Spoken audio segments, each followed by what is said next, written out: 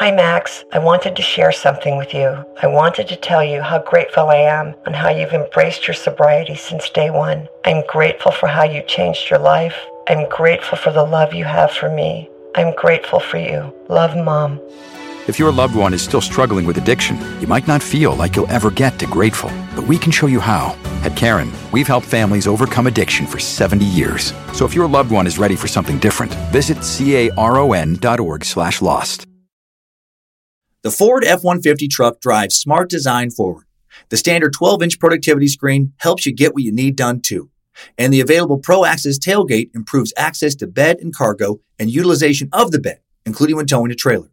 Together with a wider bumper step, it's easier to access the bed and load in tight spaces. And available Pro Power onboard serves as a mobile power source, providing up to 7.2 kilowatts of power to charge a bed full of electric dirt bikes or run an entire job site worth of tools. I'm still driving my 2016 F-150 truck and 90,000 miles in. As long as I keep it clean, it honestly still looks brand new. I've taken it down snow-covered Forest Service roads, taken it out camping, put a ton of miles on the freeway, had 5 adults in the cabin for long trips, and it's been great everywhere. Super dependable. I still love the way it looks, nice and rugged design, but with a super comfortable interior. And I'm still very happy with the quality sound system and heated seats. And since I bought my 2016 F-150 truck, the list of standard amenities that make a truck feel like a luxury vehicle have only grown. Tough this smart can only be called F-150. Find your local Ford dealer at Ford.com. Pro Access tailgate available starting spring 2024. See Owner's Manual for important operating instructions. On a sunny spring Tuesday, April 20th, 1999, Columbine High School in the suburbs of a city called Littleton in Jefferson County, Colorado, an offshoot of the Denver metropolitan area, became the scene of a massacre. 2 Columbine seniors, angry at the world, spent months planning to execute their fellow students and turn a quiet high school, previously one of the safest places on earth, into a one-sided war zone, complete with the literal destruction of the school down to its foundation. As devastating as the Columbine massacre was, it pales in comparison with the carnage 2 seniors, Eric Harris and Dylan Klebold, just weeks away from graduating, wanted to unleash upon the world. They spent a total of about an hour in the school hunting people, murdering 12 students, a teacher, and wounding over 20 others in their 2-person war against humanity that would last around 45 minutes. In the aftermath, everyone wanted something or someone to blame for it all, and everything that young Americans did in 1999 was suddenly under the microscope. Was violence in music or video games or movies to blame? Was it bullying, prescription drug side effects? Was it easy to access assault weapons? Was it the school's fault, the killer's parents' fault, law enforcement's fault? Or was it mostly Dylan and Eric's faults? Part of what was so shocking with Columbine was where it happened. Prior to the massacre, Littleton, Colorado, and the suburban area around it felt like just about the safest place you could live. The perfect place to raise a family, not worry about your kids. The local crime rate was almost non-existent. Littleton's still well below the Colorado violent crime averages, 43 reported incidents per 100,000 people, compared to 375 incidents per 100,000 people for the state of Colorado, and 394 incidents per 100,000 for the United States based on 2017 FBI crime stats. How could this community be the scene of such an atrocity? That would be part of what scared America so much about this particular shooting. It felt like if the shooting could happen in Columbine, it could happen anywhere else in the U.S. It's another dark one today. Also a fascinating one, good chance to clear up some myths. The national media kicked off a huge blame game in the immediate aftermath of this tragedy, and they got it wrong. We're deep diving the Columbine massacre today, and we're going to try to get the narrative right here on Time Suck. This is Michael McDonald, and you're listening to Time Suck. You're listening to Time Suck.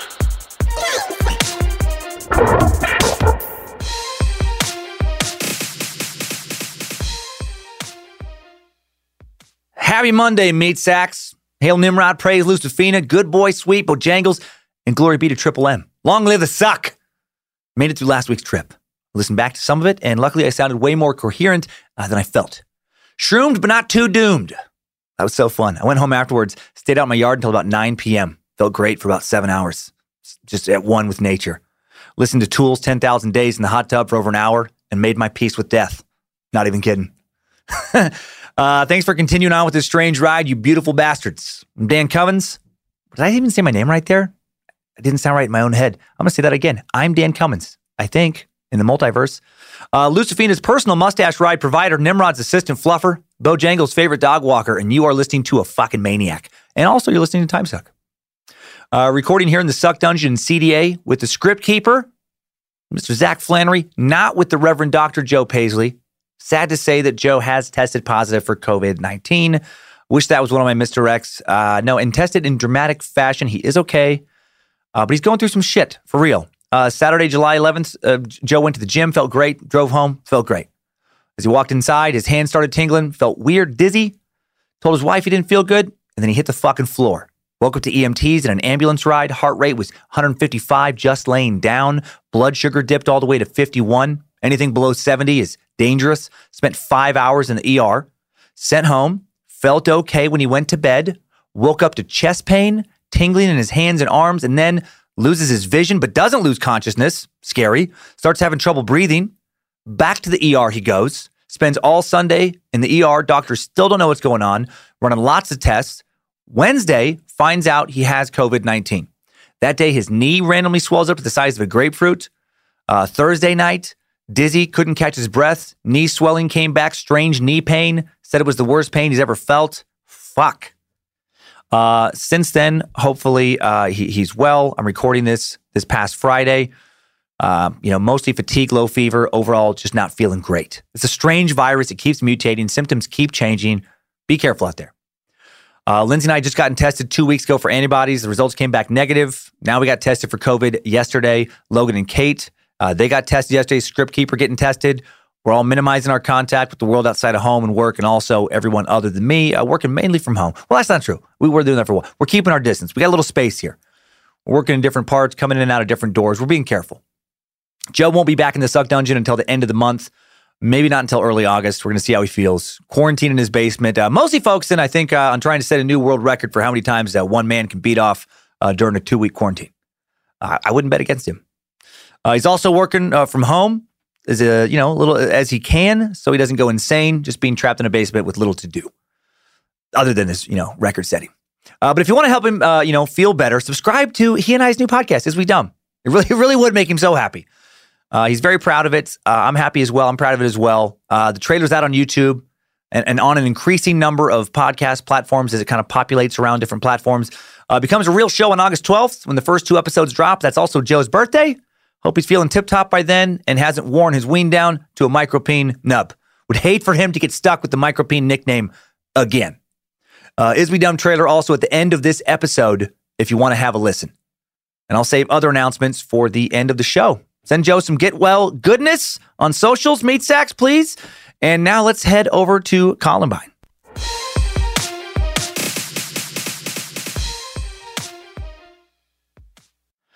Columbine High School, named after Colorado's state flower, the Colorado Blue Columbine, one of 3 high schools in the unincorporated southeast portion of Jefferson County.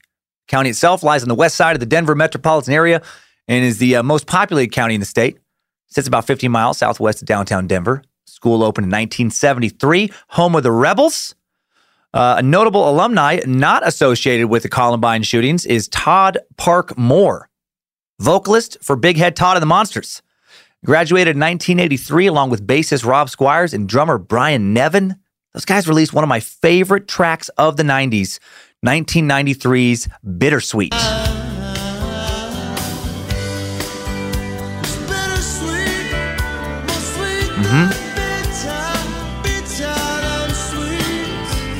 That's a good one. Surrender.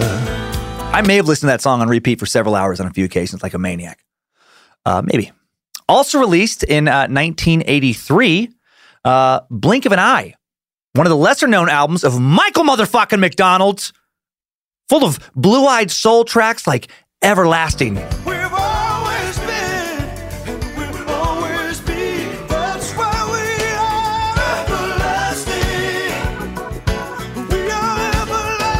Like my mustache suits this song. Okay, back to Colorado now. You're welcome for that sweet, sweet ear candy. The large unincorporated region around the census-designated area of Columbine, along with the county's southern plains and foothills, has a population of nearly 100,000 residents, and about 1,700 of them attend Columbine High School. Just 6 miles away is Heritage High School in Littleton, where South Park co-creator Matt Stone went to school, where he grew up, the fictional town of South Park, based on Littleton. South Park's so close to Columbine High School, and back in 1999, two rebel seniors were Eric Harris and Dylan Klebold. I believe I referred to them as Micropeen, Stinky Nuts Klebold, and Bedwetting Mama's Boy Harris in the Killer Kids episode 194 a few months back. I stand by those degrading nicknames this week, but I will refer to them mostly by their real names in the stuck. Klebold's and Harris's plans for attacking the school, painstakingly premeditated, recovered by investigators after the tragedy had taken place, evolved over a little more than a year's time. There are diaries, videotapes of these two hatefully ranting about all sorts of things they didn't, know much about. Their mission was to kill as many people in the building as they could, both students and faculty and police if they could help it. They wanted to shock the world with their actions. They wanted to kill far more than they did. They'd muse in their writings of hoping to kill at least 500 students that day. And then they hoped that maybe somehow they'd live through it so they could keep killing. They wanted to invade neighboring homes following the attack. They wanted to even ideally hijack a jet and crash it in New York. And this is months before 9/11. Columbine was never just meant to be a shooting. If these two had their way, they would have basically burned the whole world to the ground. These two killers built bombs, lots and lots of bombs, pipe bombs, propane bombs, even made car bomb, booby traps to blow up their own cars to kill law enforcement officers. They wanted to blow up hundreds of students inside the school and then shoot any students who didn't get blown up, who were running out of the school and away from the explosions. Their initial plan was for the massacre to take place Monday, April 19th, but they just weren't quite ready.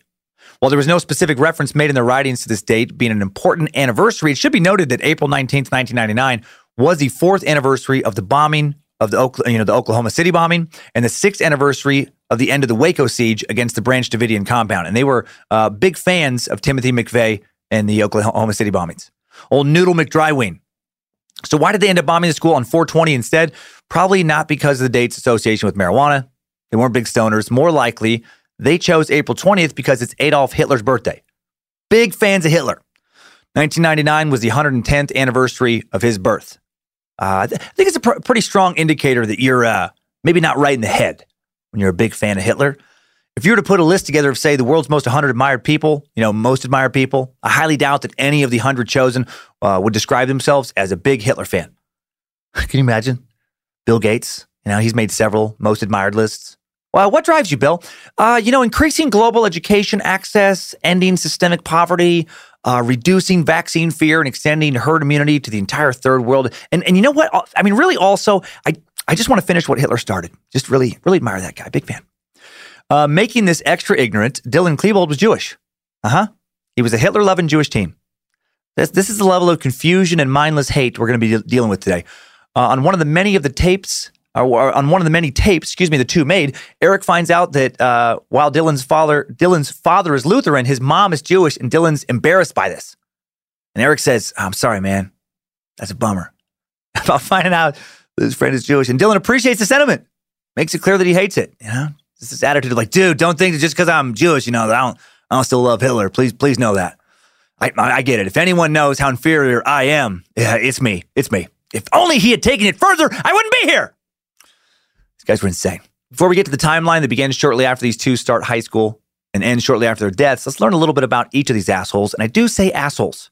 I do not see these two as victims at all.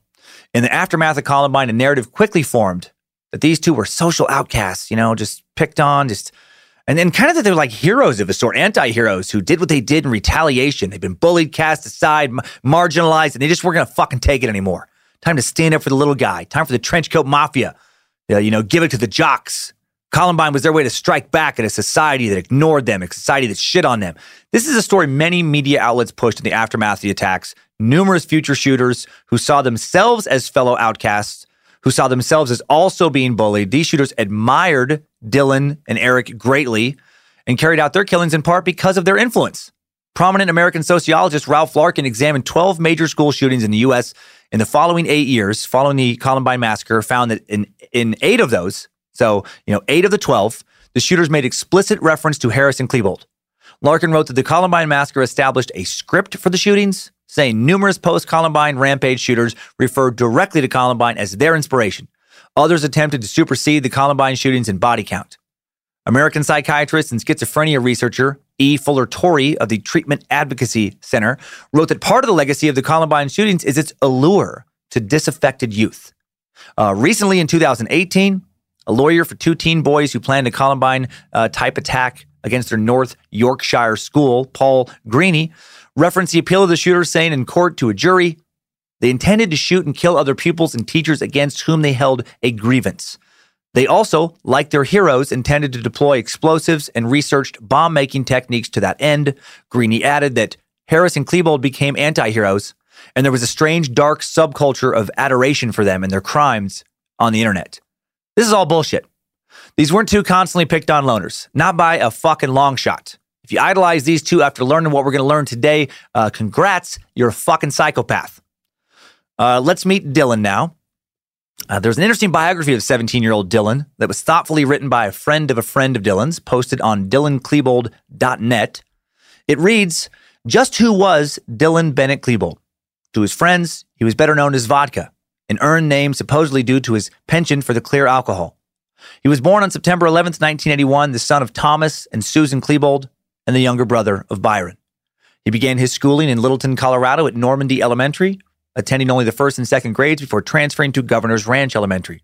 At Governor's Ranch, he was part of the CHIPS program, challenging high intellectual potential students. He then attended Ken Carroll Middle School, which proved to be quite a transition for the young, quiet student due to his shyness. As a young boy, Dylan enjoyed playing t-ball, baseball, and soccer. He was a pitcher on his baseball team. His coach stated that Dylan threw the ball harder than anyone else on the team and absolutely played to win. His favorite baseball team was the Boston Red Sox, and he was often seen wearing a baseball cap with the team's emblem. Story has it that the cap had to be replaced several times over the years because it had become so worn out. As most of you know, he will be found dead in the library of Columbine High School in 1999 in a pool of his own blood with the same hat lying a few inches away from his head, self-inflicted gunshot wound to his left temple. Dylan had also been a Cub Scout and worked hard to earn his badges. He played the drums, was an avid Nintendo player, enjoyed a childhood full of happiness, which would become cherished memories for his family and friends. At Columbine High, he was active in the school play productions as a light and sound coordinator, was involved in video productions and Columbine's student-run RNN Rebel News Network. He was a computer assistant at Columbine, helping to maintain the school's computer server. At almost 6'3" and around 180 pounds, Dylan towered over most people his age. He was shy and quiet, yet could be outgoing around his friends and family. He made fairly good grades. He took a philosophy class for a short time, as well as psychology and calculus. Dylan drove a 1982 BMW 320i, reportedly attended St. Philip Lutheran Church with his family, and he had 2 pet cats, Lucy and Rocky, and a bird. Does it sound like the biography of some constantly bullied outcast? The kid who's good at baseball, the big kid who drives a BMW? Is this a kid who's been marginalized more than, say, I don't know, one of many thousands of inner city kids living on welfare, surrounded by violent crime, who are maybe smaller than average, aren't good at sports, never sat in a BMW, don't shoot up a school each and every year? I know that Dylan could have still been bullied, but this bio doesn't seem to describe a kid severely, monumentally bullied. And we'll learn a lot more as we go forward to this end. Dylan's bio continues. He kept journals in which he wrote poetry and doodled in. He was actually named after a poet, Dylan Thomas. Thomas, one of my favorite poets, wrote one of my favorite poems, Rage, Rage Against the Dying of the Light. Ironic that this Dylan would rage to end so much light. These journals also included the daily happenings and struggles of everyday typical teenage life, which most young people experience. He expressed love, hate, lust, sadness, longing, and everything in between. He quoted lyrics from his favorite songs and bands. He enjoyed playing computer games like most normal teenagers. He enjoyed playing games such as Quake, Doom, Hexen, Diablo, countless others. His left ear was pierced, and he usually wore a triple cross earring. Man, the triple cross. I forgot about that one. So 90s. I think George Michael rocked a triple cross earring. Maybe Rob Lowe, St. Elmo's Fire. Dylan was a cigarette smoker, smoking Marlboro menthols preferably. He enjoyed the occasional drink of alcohol, including mixed alcoholic drinks.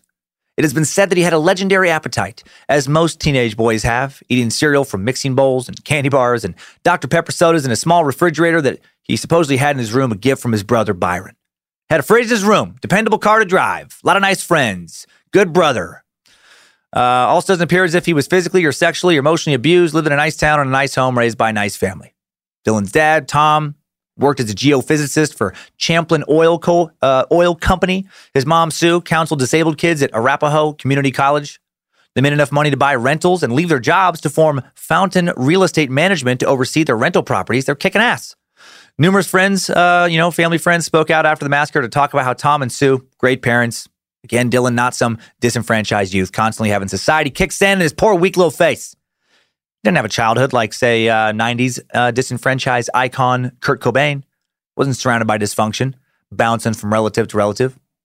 According to more of his bio, he very much enjoyed movies and music. Among his favorite movies were Natural Born Killers, From Dusk Till Dawn, Pulp Fiction.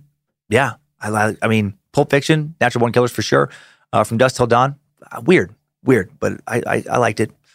Tarantino's role in that movie, super weird. He loved The Lost Highway, also anything by Quentin Tarantino. Yep, was a winner in his book, pretty typical for the 90s. Among his favorite bands were the Smashing Pumpkins, Solid, Orbital, yes. Chemical Brothers, yes. KMFDM, a German industrial band whose name, Kein Mehrheit für die Mitglied, I'm probably butchering, it's all German, loosely translates to No Pity for the Majority. Listen to Nine Inch Nails and Rammstein.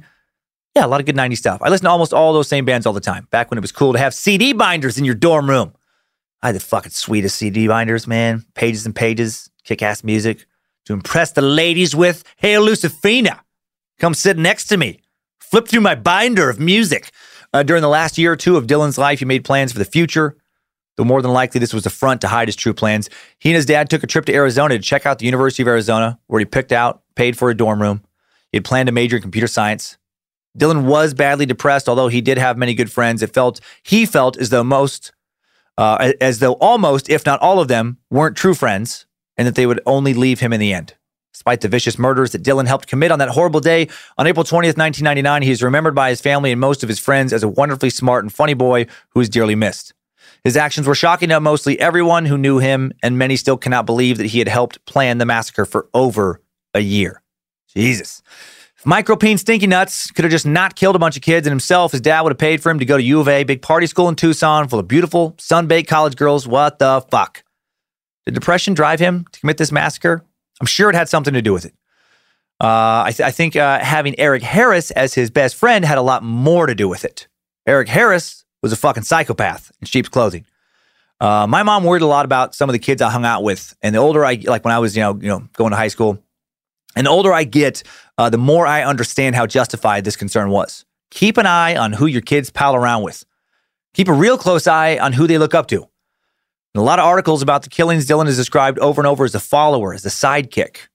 Eric Harris is the ringleader. I wonder, had he just not met Eric Harris, the alpha of the two, would he have left Colorado for Tempe, got a computer science degree, left Colorado for Tucson. I got the wrong Arizona school. Got a computer science degree, had a lot of sloppy, drunk college sex, be living in the suburbs somewhere with a nice family and a nice house. I think so. Maybe, But instead, he mind melded with Eric Harris. I hate to admit it, but I do understand the appeal of being the sidekick of a dark friend all too well. My Eric Harris was a kid named Chris. I almost said his last name. I shouldn't. A kid named Chris in Las Vegas when I went to 2 years of high school, Bonanza High School. Before meeting Chris, I was a straight-laced kid from a small town in Idaho. Never stolen anything, never tried to make a bomb, never raised really any hell of any kind. Kid named Russ lived a building over in this giant apartment complex in a sea of other giant apartment complexes. Ran into Russ at the pool, became friends, met Chris, and Chris didn't give a fuck about anything. I'd never met anyone like him. Smart, funny, didn't take shit from anybody. He did stuff like put smoke bombs in Bonanza High School's AC system, evacuated the whole school, got arrested for shooting people laying around the apartment complex pool with a pellet gun from his bedroom window. His dad was out of the picture. His mom was always at her boyfriend's house, and for the most part, he did what he wanted. Stole stuff constantly from 7-Eleven down the street, steal right in front of the employees, and run out of the store, and then run back a few minutes later to do something crazy like open the door and just throw a fucking slushie at him. And to be honest, I loved it. And pretty soon, I was Chris's sidekick. I was doing whatever he was doing right along with him. I was having a great time, stealing shit, setting dumpster fires, breaking into cars, breaking into buildings, running from security guards, running from the police, other random people we'd infuriated or fucked over. It all seemed like a big game. Good way to feel an adrenaline rush. Never got caught. We just kept escalating our mayhem, started making plans for stuff like blowing up ATMs. Had my dad not moved us back to Idaho after my sophomore year, I often wonder where I would have ended up. Probably nowhere good. Choose your peer group carefully, young meat sacks listening. Actually, we should all do that. We should all choose our peers carefully. Don't hang around the Eric Harrises of the world. Don't let them drag you down. And this is coming from a guy who recorded last week's Suck Super High on Shrooms. Which actually, I hate that they're illegal. Anyway, I suppose I should probably tell you a lot more about Eric after talking all this shit about him. Eric was born Eric David Harris on April 9th, 1981 in Wichita, Kansas. His parents, Wayne Nelson Harris, Kathy Harris, were both born in Colorado, While Wayne was working in the Air Force as a transport pilot, he held 11 different positions at 6 different bases in Ohio, Michigan, and New York. The family moved around a lot the first 12 years of Eric's life. Like Dylan, he had one sibling, a brother, Kevin, born 3 years before he was. The Harris family moved from New York to Littleton, Colorado in July of 1993. He met Dylan not long afterwards. They met in middle school, 7th or 8th grade, possibly the summer between 7th and 8th grade. Eric's dad, Wayne, took a job with Flight Safety Services Corporation in Inglewood. Kathy got a job as a caterer. Eric, not a big kid like Dylan, only 5'6", 135 pounds when he died at the age of 18. His ego, though, his ego much bigger than Dylan's. Dude seemed to think he was brighter, more insightful than basically anyone else on Earth, even though the world never provided any evidence to speak to that. The Harrises rented for the first 3 years after their arrival in Colorado, and Eric, like Dylan, started attending Columbine in 1995. 1996, the Harrises bought a $180,000 house just south of Columbine High School on Pierce Street. Then they bought a place on Reed Street in Littleton that's worth over $500,000 now. I looked at some pictures. Super nice house. A lot bigger, a lot nicer than any place I lived growing up. They were doing pretty well, too, solid middle-class family. Around the time Eric met Dylan, he also met Brooks Brown, Nate Dykeman, a few other kids who would become known in the media as members of the Trenchcoat Mafia, even though that term was really given to some other kids who graduated the year before Dylan and Eric. Kids that Dylan and Eric barely hung out with. So they were associated with some other kids who called themselves the Trenchcoat Mafia, and then that term got thrown out to the media. That wasn't a big thing that they were actually advocating. They weren't wearing trench coats even every day. That's just kind of how they became known. Eric and his buddies started getting into trouble like a lot of teens do. They started getting into more trouble, as time went on, like a lot of kids do. They got in enough trouble for Eric's father, Wayne, to start keeping a diary of Eric's misdeeds. We'll go over some of those misdeeds in the timeline.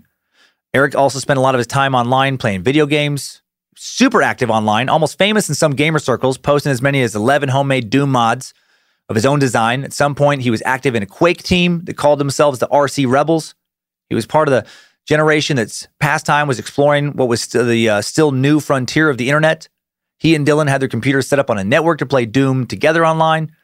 Some of Eric's web pages, many of them Doom-related, received a lot of attention immediately following the shootings. Most of the initial web concern revolved around 2 particular pages. The Doom 2 site he had set up starting somewhere around 96, and the WBS site that the news focused on, which is just the lyrics posted from a KMFDM song, Son of a Gun. He posted lyrics like Apocalypse Now, Walls of Flame, Billowing Smoke, Who's to Blame? Funny to me how music like this was blamed in the aftermath of the massacre. I listened to way heavier shit when I was in high school than that. I listen to heavier stuff than that now. So do most of my friends. None of them have shot up anybody. I love to work out now to stuff like Dead's FMFY. The opening lyrics are, so fuck me and fuck you too. The world should start over new. Oh, it's so good. Fuck me and fuck you too. The world should start over new. Bring out the guillotine. Save all the sympathy. I don't actually want to bring out the guillotine. Not really, just fun stuff to work out to. Such a good song. Harris loved KMFDM. Other hardcore bands, they didn't love him back. I hate these fucking bands with acronym names. Never rolls off the tongue. KMFDM. You guys should have got a better name. Maybe it'd be bigger now. KMFDM and others spoke out about the shootings, about how their music was fantasy, escapism, artistic venting, not a fucking blueprint for how you should live your life. After the shootings, the band didn't appreciate being thrown in with Harris and Klebold as far as, people they admired. They didn't like being thrown in with Hitler and Charles Manson. I don't blame them. Marilyn Manson was not one of Harris or Klebold's favorite bands, but they were nonetheless also thrown into the spotlight by the media as being part of, quote, everything wrong with America's youth. Immediately after the massacre, significant blame was directed at Marilyn Manson, with various media reports about Harris and Klebold portraying them as some sort of gothic cult, kids who worship Manson. Not true. Early media reports alleged that the 2 shooters were wearing the group's T-shirts during the massacre. Those reports were wrong. They were not wearing Manson shirts. Rumor reported as fact. Knowing it wasn't true, various news outlets continued to run sensationalist stories with bullshit headlines slandering Manson, such as killers worshipped rock freak Manson, devil-worshipping maniac told kids to kill. Oh my God, fake news, nothing new. A guest from the goth scene stated on a 2020 broadcast covering the Columbine shootings in the months that followed, yeah, blame the music, the clothes. It's always the same story. Something goes wrong in the younger generation. The older one wants to blame clothes, movies, games, hobbies, pastimes. They don't want to look at how little attention so many parents offer their kids or the blind eye attitude of so many educators. The graphic content from Eric's websites that was spoken of so fearfully by the media at the time referred primarily to images of characters straight from Doom 2. the demonic pictures in his notebook that were so shocking, Doom pics. The Horn guy is one of the Doom 2 boss gods. It was fucking great. I played various Doom games off and on. I've played them since 1996. For years when I was younger, I'd play Doom for an hour or two a day. I did finally stop when one day after playing, I went for a walk around my neighborhood and I found this cat and I just picked it up, kind of play with and started petting it for a second. And then I just kind of out of nowhere, I just felt compelled just to yell, Doom! All hail Doom! And I grabbed that cat by the tail and I fucking whipped it into the street until it was a dead, bloody mess. Then I chewed into its stomach. I got hot blood and guts all over my face. And I ripped off all my clothes and I just ran through the street howling, Doom! All hail Doom! That was when I stopped playing Doom, because for a while, I knew I was going to kill somebody. And of course, that's nonsense. Never felt that nonviolent, never felt nonviolent, played a bunch of Doom, and then thought, I get it now. I need to kill some motherfuckers. Just like in Doom. That's what Doom wants. A little ridiculous to blame a game for a crime as premeditated as Columbine, I think. Yet moralists still made the argument after the killings. Check out these numbers. As of 2018, an estimated 20 million people had already played the original version of Doom. How many have played all the other editions or sequels? 40 million, 50, 100 million? And how many of those players went on to, carry out a killing spree? According to Google, only the Columbine shooters were obsessed with Doom as far as school shooters go. So not a very strong correlation. Feels a wee bit like a scapegoat. If you want a deeper dive on stats regarding violent media influencing or not influencing school shootings and other violent behavior, check out the Killer Kids episode of Time Suck. I break down a lot more info about the link between violent games and violent kids, or the lack thereof. Eric kept a lot of Doom and Quake graphics on his AOL website as well, but far scarier than Eric's gaming sites were the rants he dumped onto his homepage about just hating the world at large. Where he wrote stuff like everyone in it, not just jocks or blacks or whites or rich people, everyone. He wrote about hating a lot of people, most people. Wrote about killing. Wrote a lot about killing. Did not write a bunch about vengeance. Did not write a bunch about wanting to get back at all the bullies who made his life a living hell, because as you'll see later, they didn't make his life a living hell. I think you have a decent feel for who these two kids are now. They weren't bounced from foster home to foster home. They didn't come home every night to parents who hit them. Weren't being molested. They had pretty good childhoods. Let's get a better feel for them now, though. Get a better feel for who these kids were in the months leading up to the Columbine massacre in today's Time Suck timeline. Right after a quick commercial break. Thank you again so much for supporting the awesome sponsors that support our show and everything we're doing here at Bad Magic Productions. This show is sponsored by BetterHelp. If you suddenly had an extra hour show up in your day every day, what would you do with it? Work out, sleep, read a book, play Fortnite, call your mom, take judo lessons, finally watch all the episodes of Shameless? A lot of us spend a lot of our time wishing we had more time. But why? Time for what? If time was unlimited, how would you use it? The bad news is that you're not going to get that 25th hour. But what you can probably do is reprioritize where you spend some of your time. Therapy can help you find what matters to you so you can do more of it with your time. This year, my health is more important to me than cranking out another stand-up special as fast as possible. So I canceled a tour, sacrificed that income, and decided to spend a lot of the time I just got back working out more, resting more, relaxing more, and enjoying time with family, friends, and just myself. And I'm so glad I did. I feel better than I have in a long time. And my BetterHelp therapist, Debbie, was very helpful in getting me to make the decision to pull back. Thank you, Debbie. If you're thinking of starting therapy, give BetterHelp a try. It's entirely online, designed to be convenient, flexible, and suited to your schedule. Just fill out a brief questionnaire to get matched with a licensed therapist and switch therapists at any time for no additional charge. Learn to make time for what makes you happy with BetterHelp. Visit BetterHelp.com/timesuck today to get 10% off your first month.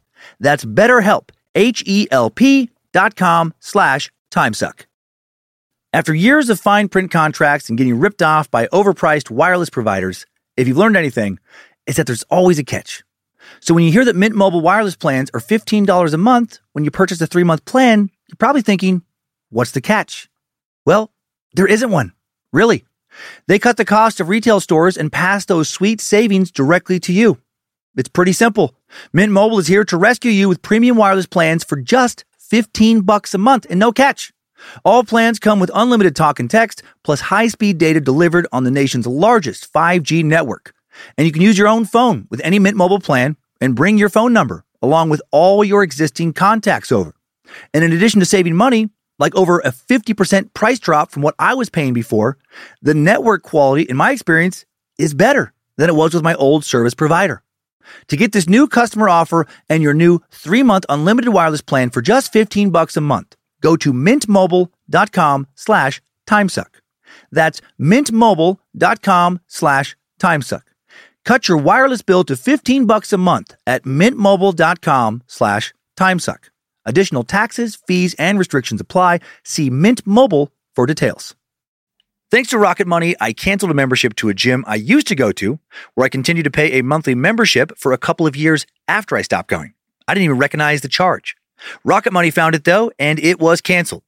Rocket Money is a personal finance app that finds and cancels your unwanted subscriptions, monitors your spending, and helps lower your bills so that you can grow your savings. Rocket Money will even try to negotiate lower bills for you by up to 20%.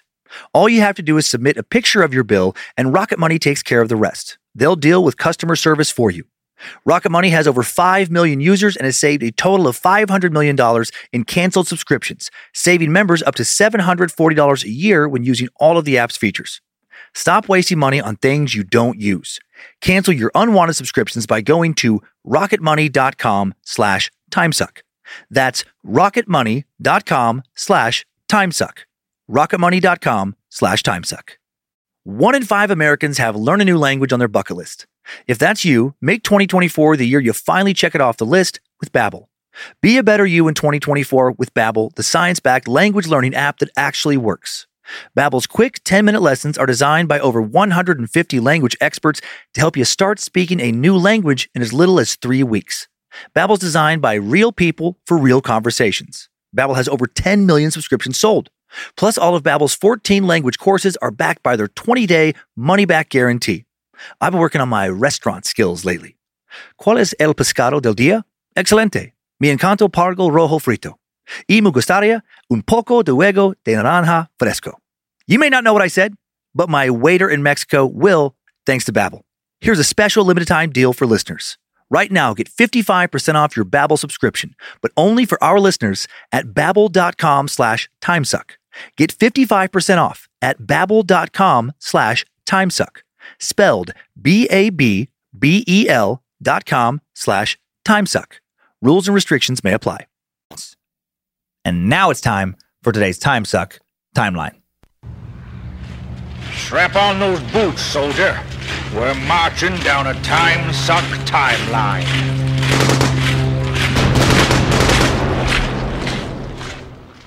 We begin in late 1997. Learn a little more about Eric Harris.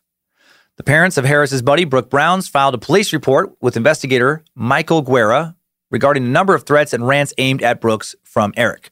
Apparently, the two friends had a falling out because Brooks was chronically late in giving Eric a ride to school. Damn you, Brooks! How dare you not pick up your friend on time, even though it's not your job to take him or any other student to school. And if you wanted to get there earlier, you should fucking, find a different ride or take the bus.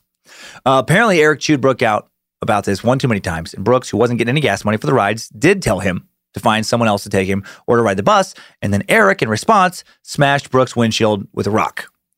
And then Eric terrorized the entire Brooks Brown household by doing shit like putting firecrackers on their windowsills at night, making them think someone was shooting right outside their home.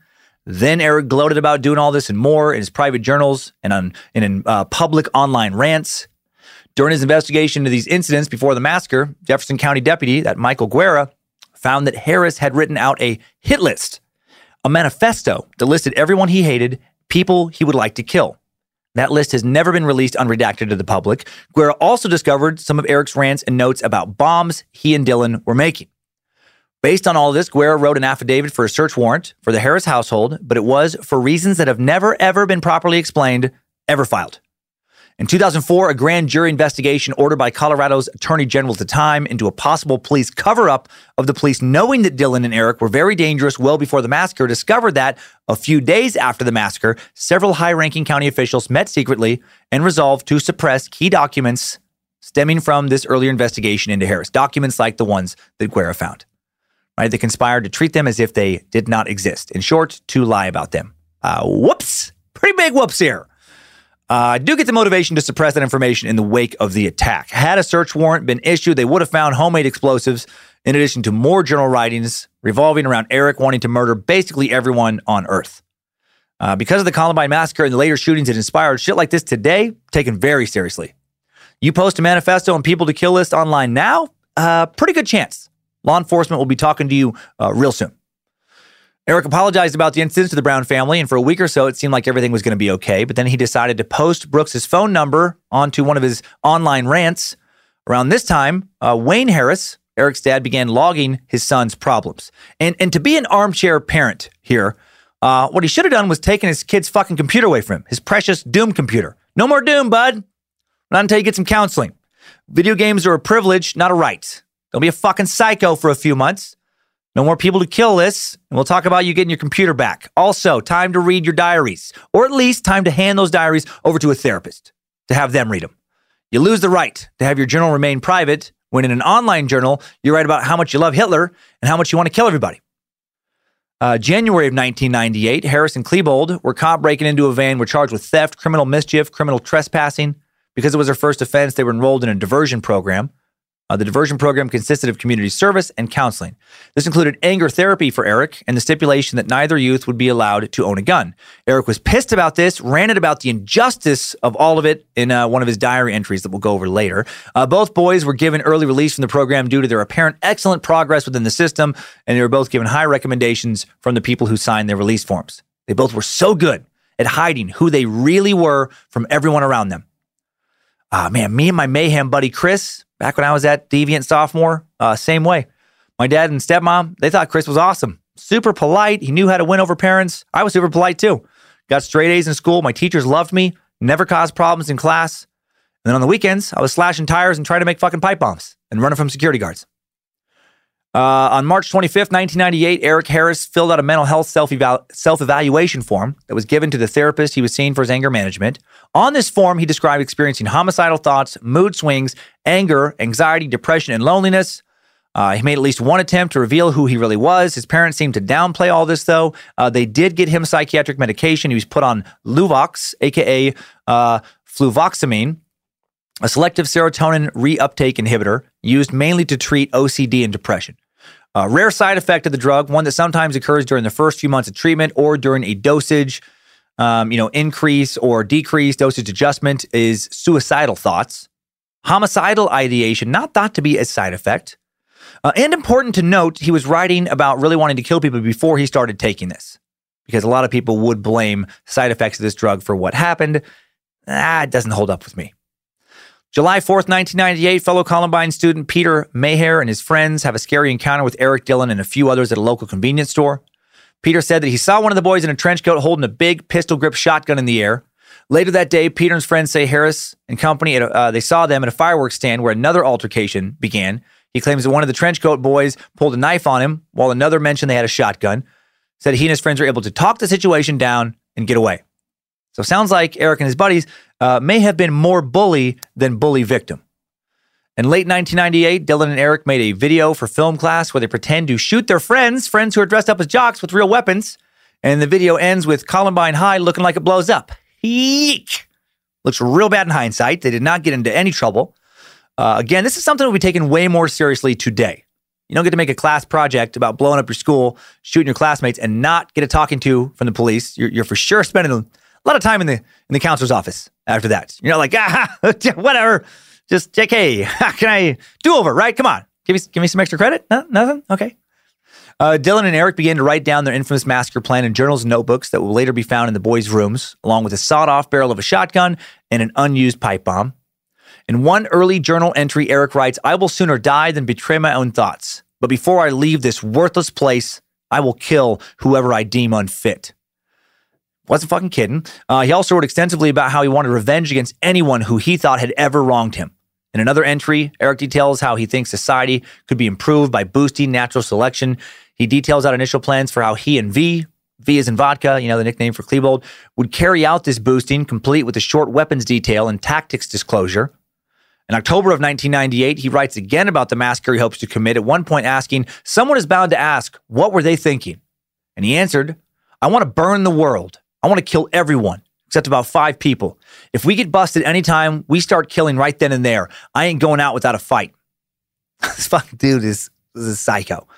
And we'll get more into the psychology of that at the end of the episode. Like, I'm not just talking shit saying he's a psycho. November 17th, he writes that he wants to have violent sex with a woman, quoting a line from a Nine Inch Nails song, "Closer," a great bedroom song. to have some carnal and consensual sex with. I fucking love that song. You bring me closer to God. Eric didn't want that. He didn't want consensual sex. He wrote about how he wanted to overpower some woman. He wondered who he could trick into his room first. Then, after raping them, he wrote about how he wanted to eat them as well. Oh yeah, I totally understand those thoughts. I must say, I really like the story. Didn't realize I relate to much to these wonderful young American lads. So very much. And they love the Germans. What fun. How I wish I could have made a special lady butt steak dinner for them both and just maybe I just had them. Not now, Yahim Kroll. God damn it. Get out of this suck, you sick cannibal fuck. Sorry about that, everybody. Eric really did write about how much he would want to taste human flesh. He would have loved Kroll. And then he segued from cannibalism in his journal to writing about how he wanted to kill a freshman, writing down, just tear them apart like a fucking wolf. Show them who is good. Strangle them. Squish their head. Bite their temples into the skull. Rip off their jaw.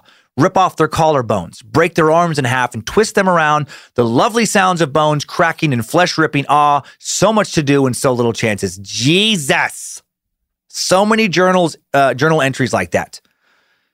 We'll never understand. I know there wasn't a history of school shootings before this, but man, truly a bummer that law enforcement, when Guerra found some of these rantings, they didn't take them a little more seriously. But again, hindsight, 2020, context-wise, there wasn't a history of shootings like this when they were looking into this. There are links to the two diaries in the show notes. Show notes full of citations, always available via the TimeSuck app or at timesuck.com. So if you want to read more, you can go, check our notes and you can read all kinds of crazy journal entries.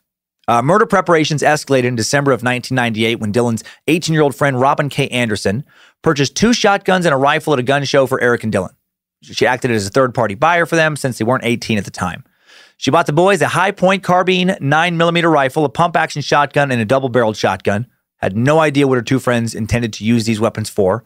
Once the guns were purchased, Eric and Dylan would saw off the barrels of the shotguns for easy concealability. Robin would later testify about this purchase at a House Judiciary Committee meeting or hearing in January of 2000, saying, Eric Harris and Dylan Klebold had gone to the Tanner Gun Show on Saturday, and they took me back with them on Sunday. I remember this as being in November or December of 1998. When Eric and Dylan had gone the previous day, a dealer told them that they needed to bring someone back who was 18. They were both 17 at the time. This was a private dealer, not a licensed dealer. While we were walking around, Eric and Dylan kept asking sellers if they were private or licensed. They wanted to buy their guns from someone who was private and not licensed because there would be no paperwork and no background check. At one point, Eric was interested in a gun from a licensed dealer. The dealer asked me if I would fill out some paperwork, and I said, no, I don't feel comfortable with that. I don't want to put my name on something that I wasn't going to have control of. They bought guns from 3 sellers. They were all private. They paid cash. There was no receipt. I was not asked any questions at all. There was no background check. All I had to do was show my driver's license to prove that I was 18. Dylan got a shotgun. Eric got a shotgun and a black rifle that he bought clips for. He was able to buy clips and ammunition without me having to show any ID. The sellers didn't write down any information. I would not have bought a gun for Eric and Dylan if I had to give any personal information or submit to any kind of check at all. I think it was clear to the sellers that the guns were for Eric and Dylan. They were the ones asking all the questions and handling the guns. I had no idea what they were eventually going to do with the guns. When I look back at it, I think I was kind of naive. I wish a law requiring background checks had been in effect at the time. I don't know if Eric and Dylan would have been able to get guns from another source, but I would have not helped them. It was too easy. I wish it had been more difficult. I wouldn't have helped them buy the guns if I had faced a background check. And that shit is pretty fucking crazy. Paying cash for guns, not having to fill out any paperwork. It makes it impossible for law enforcement to track a gun used in a crime, unless you get caught in some other way. As far as I can tell, doing quite a bit of digging, this loophole still exists in most states. I'm a gun owner, and I think it's ridiculous. Great way for people with nothing good planned to get some guns. I've had fantasies about buying guns this way, so I'm not tied to the purchase of the gun anyway. Guns that I fantasize about using to fucking kill people who've hurt my kids or something in my crazy brain. And because I have these fantasies, I know it's not a good idea for me to buy guns in this way. By early 1999, seniors Eric and Dylan were both employed at Blackjack Pizza. Here they met some other people who would unknowingly help push their dark mission along. Philip Duran, one of Eric and Dylan's coworkers at Blackjack Pizza, introduced them to 22-year-old idiot Mark Maines, a computer tech who liked guns. Mark had purchased a Tech 9 at a gun show in August for $500 and just agreed to sell it to Dylan and Eric for the same price. They actually paid him $300, promised to give him the rest of the money later. Videos would later surface of Dylan and Eric engaging in extensive target practice with all their new weapons. Fucking Mark, what? Can both the pro-gun and anti-gun crowd maybe agree that you should probably never sell unlicensed firearms to underage high school kids you work with at a fucking pizza place? Sweet Jesus. March 25th, 1999, the whole Klebold family drives to Tucson to visit the University of Arizona, where they paid a deposit for what was supposed to be Dylan's dorm room. He's supposed to attend U of A after graduating in April. His family later said that he genuinely seemed like he was looking forward to college life. Was he? At this point, he's less than 4 weeks away from the murders. What was going through his mind? What was he thinking about telling Eric? You know, that maybe he didn't want to go through with it. Was there any chance that, you know, part of him wanted to tell Eric that he wanted to back out? Was he struggling with his plan? Or was he just faking happiness for his family? So close to a new life, just months away from being done with school, months away from, you know, dorm rooms, kegers, good education, a sea of bikini bodies, the endless sunshine in Tucson. And he says no to that future and instead goes through with the murderous rampage that he knew would likely end in his death. Still very hard to understand. On April 2nd, 1999, Eric Harris spoke with Staff Sergeant Mark Gonzalez about joining the Marines. Why? Why do this if you're weeks away from a massacre you've been planning for months? Was he also maybe having second thoughts? No. He for sure was not. He for sure was lying. All a cover. He wrote about this in his journals. Didn't want anyone to see the attack coming. 3 days later, just 15 days before the shooting, Harris shows up for his scheduled Marines testing, gets an average score on the initial screening test. Another 3 days later, Harris returns to the military recruiting office to speak to Staff Sergeant Gonzalez again about enlisting, informing him he's ready to commit. Harris arranges for a home visit by Staff Sergeant Gonzalez on April 15th. Yet another 3 days later, April 12th, Eric and Dylan record a tape discussing their mass murder plans and how the event will impact their parents and the people who care about them. While they express regret for the trouble it's going to cause their families, they appear dedicated to and even proud of their two-man war against everyone else. Eric also recorded the following on the 11th on video while lying in bed. He said, "For the past few weeks, my parents have hounded me about the things I've neglected. My application to the Marines, my car insurance, my checking account. They don't know that none of that matters to me." On April 15th, Staff Sergeant Gonzalez meets Eric Harris and his father at the Harris residence. During a casual conversation between Gonzalez and Dwayne Harris about Eric's future with the military, Eric's mother comes downstairs, joins the conversation, asks if Eric will still be eligible if he's taken an antidepressant, shows him the prescription bottle for Luvox. Gonzalez says he'll check in on it. The next day, according to the Columbine report, Staff Sergeant Gonzalez leaves a message on voicemail at the Harris residence for Eric to call him, never receives a call back. Gonzalez said he had no further contact with Harris, was unable to inform him that he would not be eligible for entry into the Marines. On April 16th and 17th, and on the 18th, Harris family neighbors Debbie Wild and her husband, who lived 2 doors down from the Harrises, notice that there are sounds of breaking glass and power saws coming from the Harrises' garage. Dylan Klebold BMW parked in the driveway all 3 of these days. Police are certain the boys were making the shrapnel used in the construction of their pipe bombs at this time. How did Eric's parents not know what was going on here? Well, I guess they did this while his parents were at work. Saturday, April 17th, the boys go to the Columbine prom. How fucked up is this? They're going to prom with a bunch of kids they're planning to kill the following week. 12 kids, including Dylan Klebold and Nate Dykeman, drive together in a limousine. Dylan goes with Robin Anderson, the girl who bought the guns earlier. Super cute kid, turned into a beautiful young woman. She told a friend shortly before the prom, "I convinced my friend Dylan, who hates dances, jocks, and has never had a date, let alone a girlfriend, to go with me. I'm either really cute or just really persuasive." Clearly, she liked Dylan. He was not an outcast. Lots of friends, good family, a beautiful girl who liked him. And it wasn't enough to stop him from wanting to leave the world in a pool of blood. Jesus Christ, Nate later said Dylan's attitude that night was normal, like any guy going to his senior prom's attitude might be. Other friends described Dylan as seeming very upbeat. He was talking about how he wanted to stay in touch with folks after leaving for college. Nate said Dylan seemed excited about Arizona. Eric Harris did not have a prom date. He asked a few girls. They all said no. But he did make plans with Susan DeWitt, local girl he'd met at Great Clips, where she worked as a receptionist, another pretty girl. Talked to her the night before at Blackjack Pizza. She went to his house where they watched the movie Event Horizon. It's a great movie. Clearly, he wasn't socially struggling all that much, as well. She was a pretty girl, wanted to hang out with him alone on the couch and watch a movie. She would later deny romantic interest in him, but she would also write a poem about him that makes it clear to me that she did like him. Eric complained that night to her about a friend being a jerk, but he didn't talk about wanting to kill anybody. Didn't even talk about hating anybody. Eric invited her to go to the after prom party with him after the movie. She declined and went home, so he went alone. 2 days later, the day before the murders, April 19th, Eric and Dylan skipped creative writing class, their second to last class of the day, with friends Brooks Brown and Becca Hines. Brooks and Eric had patched things up by this point. The whole rock to the windshield, setting off firecrackers outside the family's windows. Water under the bridge. Doesn't even matter since, I'm planning to fucking blow you up. Brooks and Becca, they went on to McDonald's where Dylan and Eric met up with them after a side trip to Eric's house. And again, how fucked up. You're, grabbing some Mickey D's, grabbing some McNuggets, some McFlurries with the kids they, very likely are going to kill the following day. Dylan wrote about 8 pages in his notebook that night, the first of which read, about 26 and a half hours from now, the judgment will begin. Difficult but not impossible, necessary, nerve-wracking and fun. What fun is life without a little death? It's interesting, when I'm in my human form, knowing I'm going to die, everything has a touch of triviality to it. So they clearly thought they were going to go on to some, other dimension. Who the fuck knows? One of his last journal entries read, walk in, set bombs at 11:09 for 11:17, leave, set car bombs, drive to Clementi Park, gear up, get back by 11:15, park cars, set car bombs for 11:18, get out, go to outside hill, wait, when first bombs go off, attack, and then he ends it with, have fun. What the fuck? Eric also asked Mark Maines, the 22-year-old pizza coworker, an idiot, to buy some more ammo for him. Mark buys 100 rounds from a local Kmart, gives it to Eric later that night because Mark is pathetic, desperately trying to impress high school kids he works with at a pizza place. Not a big Mark fan.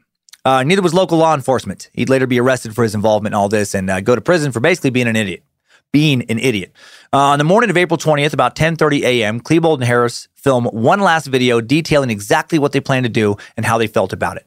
Apologies are offered to their parents. They admit that they knew a lot of innocent people were going to be hurt, and they weren't going to let that stop them. Eric quoted Shakespeare on one tape as he swigged some Jack Daniels, saying, good wombs hath borne bad sons. He and Dylan demonstrated how they could fit their sawed-off weapons in their coats, talked about all the people they hated and what they'd like to do to them. And they both seemed giddy as fuck to do what they were about to do. At one point, Klebold looked into the camera and says, hey, Mom, gotta go.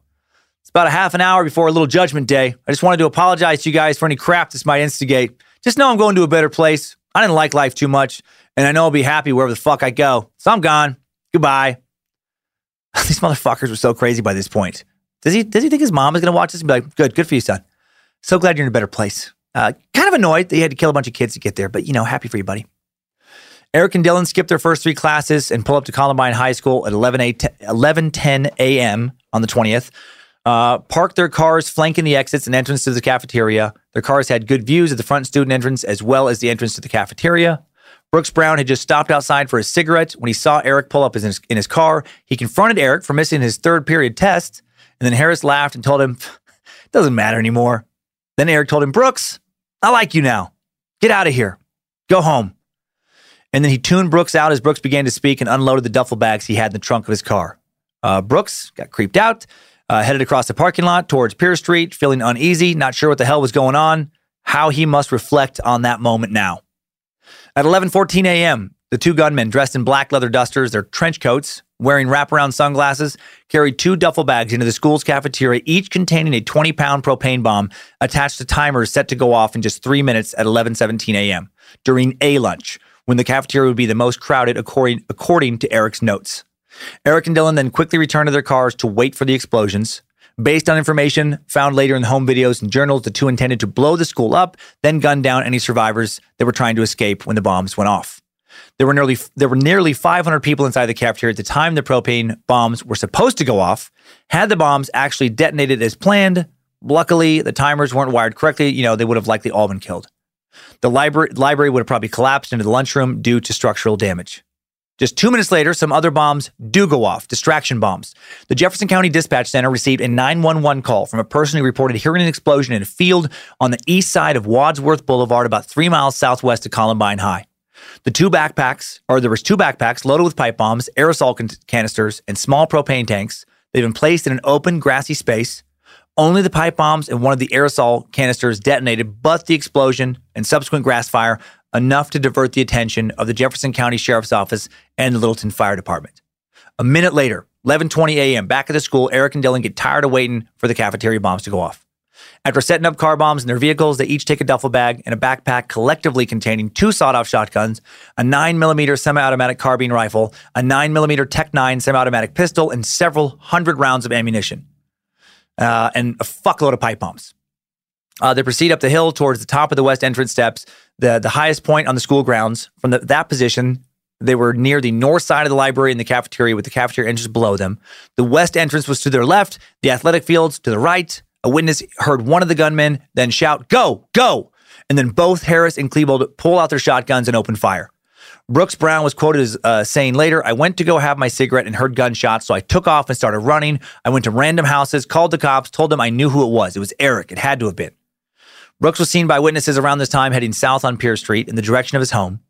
Students Richard Castaldo and Rachel Scott were sitting on the grassy knoll between the gunman and the west entrance when the shooting started.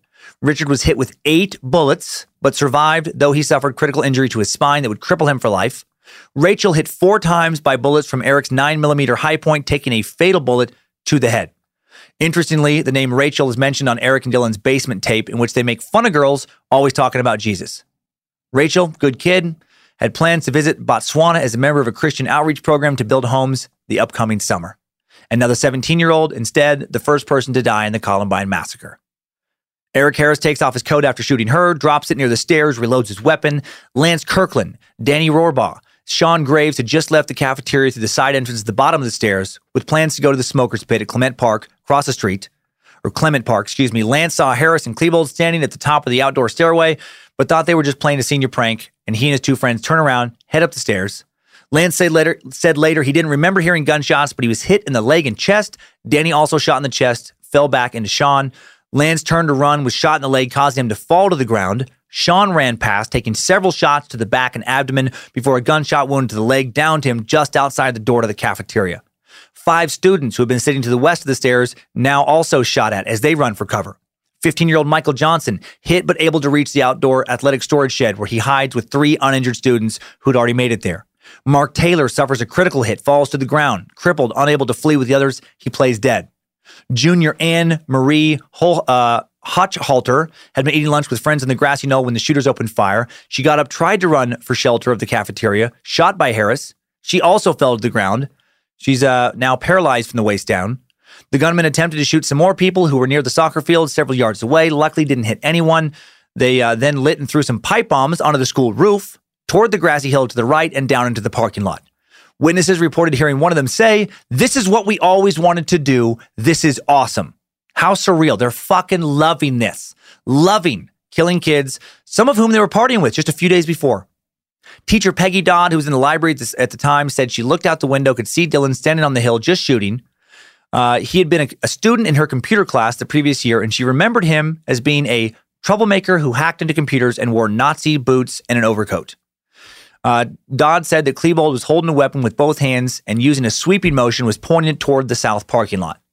While the gunmen were firing on the fleeing students, Sean Graves managed to crawl to the doorway in the cafeteria, but weakened from blood loss, he couldn't make it all the way inside. He rubbed blood on his face and lay there playing dead. Eric then headed down the stairs where he shot Daniel Rohrbaugh at close range, killing him. Dan had just turned 15. He was a good kid who helped his father's stereo business every day after school and who, during the summer, worked on his grandpa's farm harvesting wheat. He'd used that money, the money he used working on the farm, to buy Christmas presents for his family, been doing that for years. Dylan shoots Lance Kirkland again now, this time point blank in the face. Lance critically injured by the shotgun blast. It mangled his jaw. He would survive, incredibly, but be severely disfigured. He lost consciousness. Dylan left him for dead. From there, Dylan goes to the cafeteria entrance. At 11:22 a.m., the school custodian sets their surveillance camera in the cafeteria to record again. On screen, students are beginning to notice what was happening outside, some going to the big front windows to have a look. Also at 11:22, Jefferson County Sheriff's Deputy Neil Gardner, a community resource officer at Columbine High, sitting in his patrol car over by the smoker's pit. He receives a call on the school's radio from the custodian telling him he is needed at the back lot, the student parking lot of the school.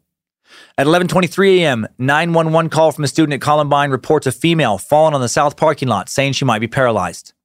Deputy Paul Magger, who was en route to that diversionary explosion, was advised of this by dispatch. Deputy Gardner heard the dispatch message over the sheriff's radio as well and put his lights and sirens on as he headed back to the school. At 11:24, just 4 minutes after the first shots were fired, Coach William Dave Sanders and the school custodians John Curtis and Jay Galantine enter the cafeteria to find out what the fuck is going on. Realizing active shooters are lurking about, these men, with the help of a school security officer, risked their lives to direct students to get down, to hide under tables, and to get out of the cafeteria by leaving through the east exits. Fucking heroes. A lot of us might think we'd act that way to help others, in the midst of an active shooter situation. They actually did it. Studs. Fucking studs. Students began to realize the situation was more serious than they initially thought. Many panicked and ran, leaving behind their books, backpacks, even running literally out of their shoes in haste to get to safety. Aaron Brown, younger brother of Brooks, among the students running from the cafeteria, he made it out of the school safely, did not stop running until he made it to his house. At the same time the cafeteria is being evacuated, motorcycle patrolman Deputy Paul Smoker, up on West Bowles Avenue, north of Columbine High, hearing the dispatch report about the female down in the south parking lot, he radios, he's responding, and heads that way. 35-year-old part-time teacher Patricia, Patty Nielsen, was on hall monitor duty when she heard the commotion outside the school. She looked out the west entrance, saw a male student carrying what she thought was a toy gun, assumed that a school video production was being taped or was part of some prank. She didn't approve of how real it looked and went out to tell them to knock it off. This whole prank thing, there was a tradition of seniors at Columbine carrying out elaborate pranks. And this tradition is why so many were slow to react to the sounds of the shooting. Everybody just kept thinking it was firecrackers, just some kind of prank. Student Brian Anderson had been told by another teacher to get out of the school because of the explosions and commotion. Not realizing where or what the danger was, he went out through the first exit he came to, west entrance. Going through the first set of doors, he saw Eric Harris outside the second set of double doors, but he knew Eric was in film class, so Brian assumed that the gun he was holding was a prop. Patty was right behind Brian. Turning, Eric saw the two of them heading his way, shot at him, shattering the glass doors that separated them from him. Glass and metal fragments sprayed into the corridor, hitting Patty in the shoulder, forearm and knee, hitting Brian in the chest. Bleeding and terrified by the realization that she had just been shot at, Patty turned and ran to the library, while Brian stumbled his way out of the west entranceway. He followed her to the library, where he quickly hid in a utility closet. Eric Harris and Dylan entered the school shortly after through the same entrance Eric had just fired on. Then they were distracted by the arrival of law enforcement outside. Deputy Neil Gardner, first on the scene, another hero, someone putting his life on the line to try and save these kids, another stud. Gardner decided to park in the senior lot where he would have a good view of the school and grounds. That lot happened to be a lot closest to the west entrance where the gunmen were. As soon as Gardner got out of his car, Harris fired roughly 10 shots at the deputy. But then his gun jammed. Deputy Gardner returned fire, aiming 4 shots at Eric. Gardner thought for a moment he hit Harris when the gunman turned sharply to the right, but Eric was only clearing a jam. Seconds later, he began shooting at the deputy once more. After the quick exchange, Eric retreated through the shattered west entrance back into the school. At 11:25, Patty Nielsen made it to the checkout desk at the school's library, frantically called 911. Tried to get students in the library to hide under the tables. Tables weren't very large, not designed to have people under them, but the students complied as best they could, though they didn't initially really understand what was happening. Many thought it was some kind of drill and possibly some kind of, again, prank. At 11:26, Gardner radios for backup, telling dispatch, "Shots in the building. I need someone in the south lot with me." Jefferson County Dispatch sends the word out that multiple shots have been fired. In the library, Patty tells the 911 operator she can see smoke coming into the room. She wants to close the doors that lead into the hall where the smoke is coming from, but the sounds of gunfire and pipe bombs, too frightening. She had children of her own to think about and rightfully was afraid that she would get shot if she left her hiding place. Deputies Scott Taborski and Paul Smoker now arrive on the west side of the school. They quickly rescue 2 injured students who are lying on the ground near their baseball field. More heroic actions. Down the hill, Smoker sees Deputy Gardner with his gun out. Gardner yells to Smoker to find cover just as Eric Harris reappears in the west entrance. Eric exchanges more shots with Gardner, firing his rifle out one of the broken windows of the west entrance. Deputy Smoker fires 3 times as well when Harris retreats back inside the building where the deputy could hear more gunfire. The deputies could hear more gunfire inside the school, see several more students flee the building. Many students who weren't at lunch were still in classrooms, still had no fucking idea what was going on around them.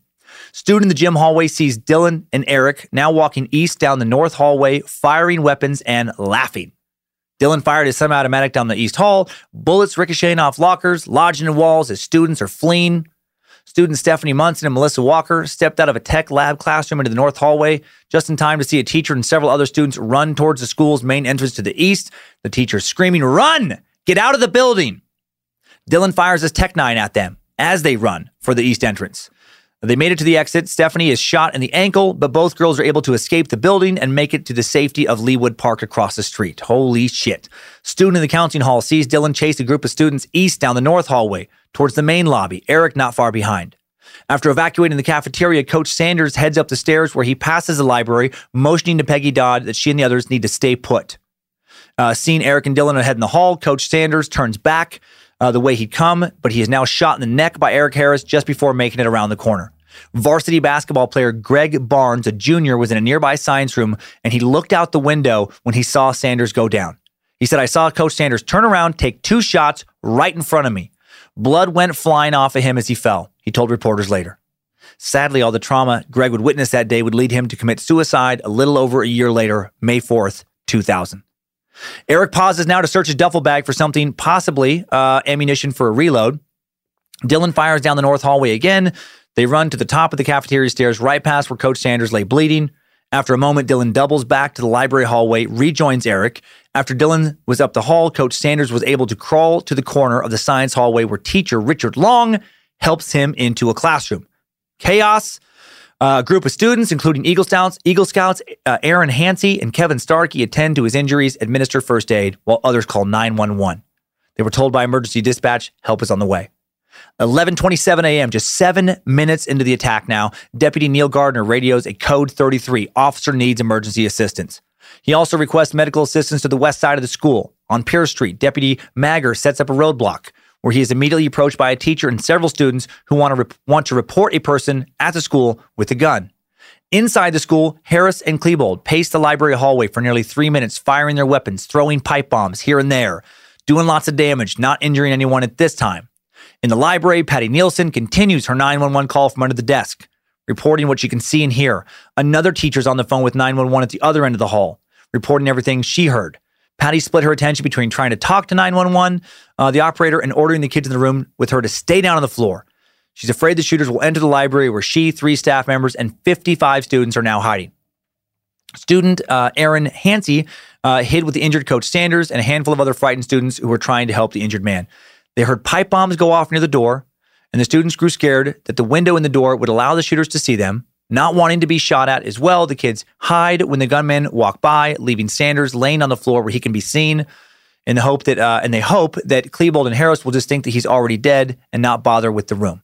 Once the gunmen pass, the students move back to the critically injured man's side, try and keep him company, start showing him pictures of his family to keep him talking. Again, more heroes. 11:28 a.m., Deputy Smoker radios in that the shooter was wearing a black trench coat, going off statements from the students who had made it out of the school. Eric throws a pipe bomb at this time outside the library, where Patty Nielsen's still on the phone with 911. Tells the operator the shooter's right outside the door. She lowers her voice to a whisper, speaks very little after this, but the operator stays on the line, records what the phone can pick up. 11:29 a.m., Eric and Dylan enter the library, hollering for everyone in the large room to get up. They holler loud enough that they can be heard over the phone Patty's holding. Witnesses hiding in the library's rooms say Eric shoots out a window now at the officials, starts shooting at the officials below. They hear the gunman say things like, "Everyone with the white cap or baseball cap, stand up. All jocks, stand up. We're going to get the guys in white hats." Wearing a white hat at Columbine, seen a sign of being a jock. There were several hiding in the library at this time. When no one stands up, one of the shooters then says, "Fine, I'll start shooting." Dylan and Eric proceed to the library towards the west windows on the opposite side of the room, past 2 rows of computers to the north.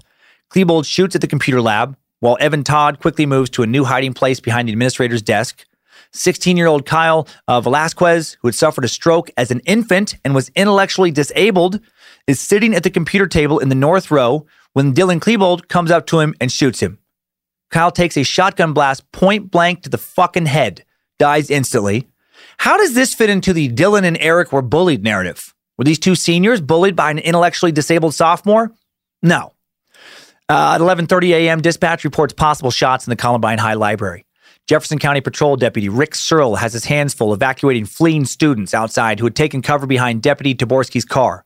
In 3 trips, he took the young refugees, including some who were injured, south to a safe place on Yukon Street and Cayley Avenue that would become a triage area for the injured.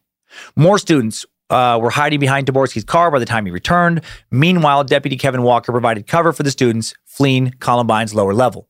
By that point, County Dispatch had swamped been swamped with 911 calls, had to go into emergency command system to deal with the volume of reports, bringing in additional dispatchers to deal with the overload. The shooters now set their backpacks filled with ammunition and Molotov cocktails on the southern computer table. After reloading their weapons, the gunmen move between the north and south computer tables toward the western windows, where Eric gets down on one knee, starts shooting out the west library windows at law enforcement officers who are evacuating students, shattering the glass between them. Klebold kneels down to the east of Harris, fires out the broken west window as well.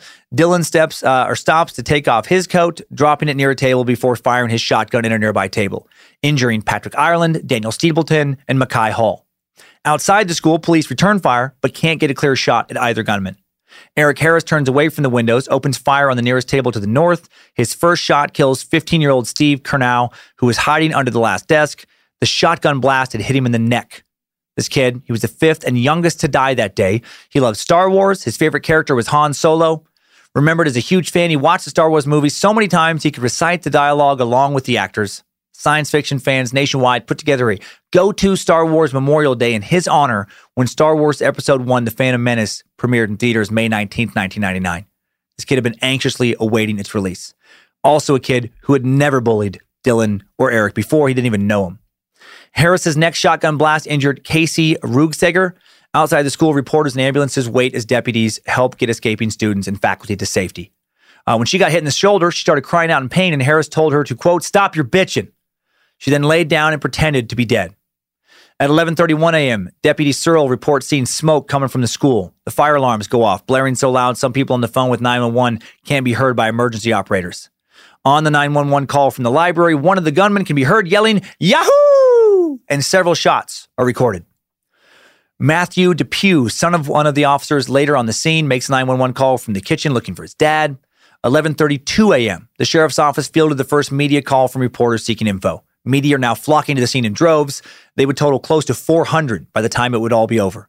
Several Denver police officers arrive on the scene as well, responding to incoming requests for more emergency backup. Inside the library, Eric moves south, seeing two girls hiding under a table. Once there, he slaps the table twice. Then he bends down and says, like this shit is just a fucking game, peekaboo, before he shoots and kills 17-year-old Cassie Bernal. The recoil from the shotgun catches him in the face, breaking his nose and making it bleed. The sight of the blood on his face disturbed several students who told reporters afterwards it looked like he had been drinking blood. Born-again Christian as of 1997, Cassie was active in church youth programs and Bible study groups. She loved to go rock climbing in Breckenridge, and her parents called her Bunny Rabbit.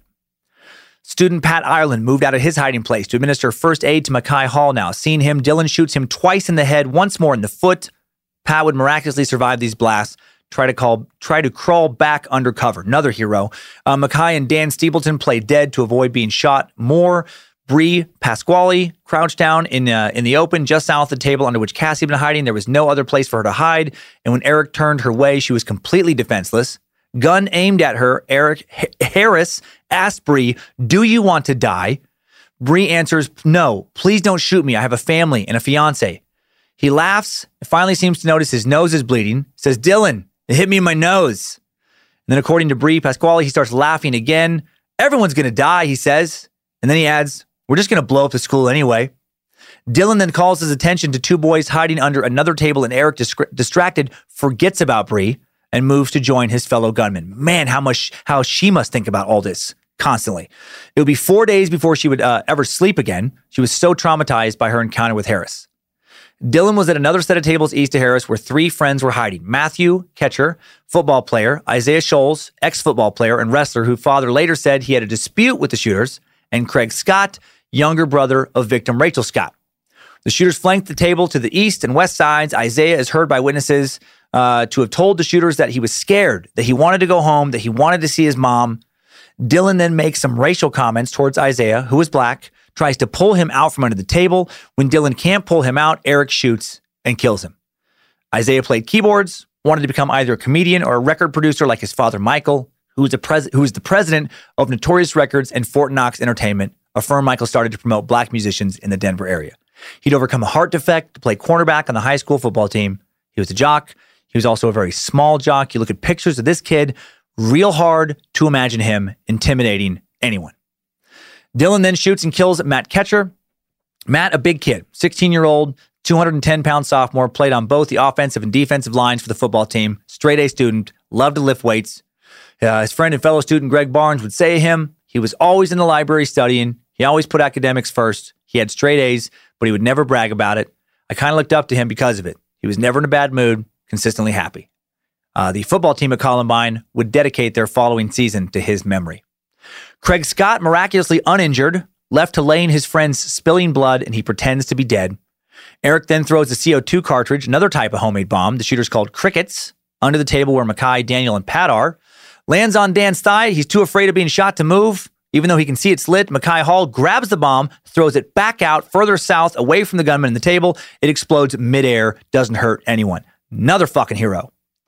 Mackay would survive, get married, have kids, become a nurse, and dedicate his life to help healing others.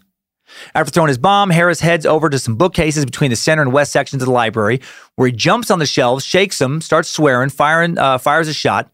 Meanwhile, Dylan crosses the room to the east side of the library, where he shoots out the trophy case, moves around the broken display, shoots underneath the nearest library table to the south, leaving Mark Kington with shotgun pellets in his head and shoulder. Mark would live. Klebold then turned and shot the students hiding under the table to his left, injuring both Lisa Kreutz and Valine Schnurr with the same bullet. Then fires 8 times in rapid succession, followed by a 9th shot, and that kills Lauren Townsend, who had been beside Val Schnurr. Lauren was a senior, captain of the volleyball team, honor society member, had a shot at graduating as the school's valedictorian. She also volunteered at a local animal shelter, planned to major in biology at Colorado State University when she graduated from Columbine. Had a bright future these two motherfuckers stole. Dylan then moves to join Eric, who went to another table where 2 girls were hiding. He bent down so he could look at them, dismissed them as, quote, pathetic. Valine, who'd been forced out of her hiding place by the shot she'd taken, cried out in panic, "Oh my God, help me," several times. One of the shooters, who was reloading his weapon at the time, asked her if she believed in God. She floundered in her answer, saying no at first, then yes, trying to get the answer right. He asked her why. She said it was because it was what her family believed. And then she crawled back under the table and pretended to die. Popular belief has it that Cassie Bernal, the peekaboo victim, was the individual who was asked, "Do you believe in God?" But the above account is what witnesses in the library reported and what was entered into the Columbine report.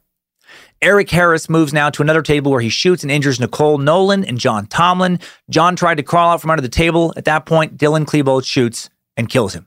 John was a sophomore, devout Christian who didn't know either shooter. He was in the library because that's where he usually spent his lunch hour studying.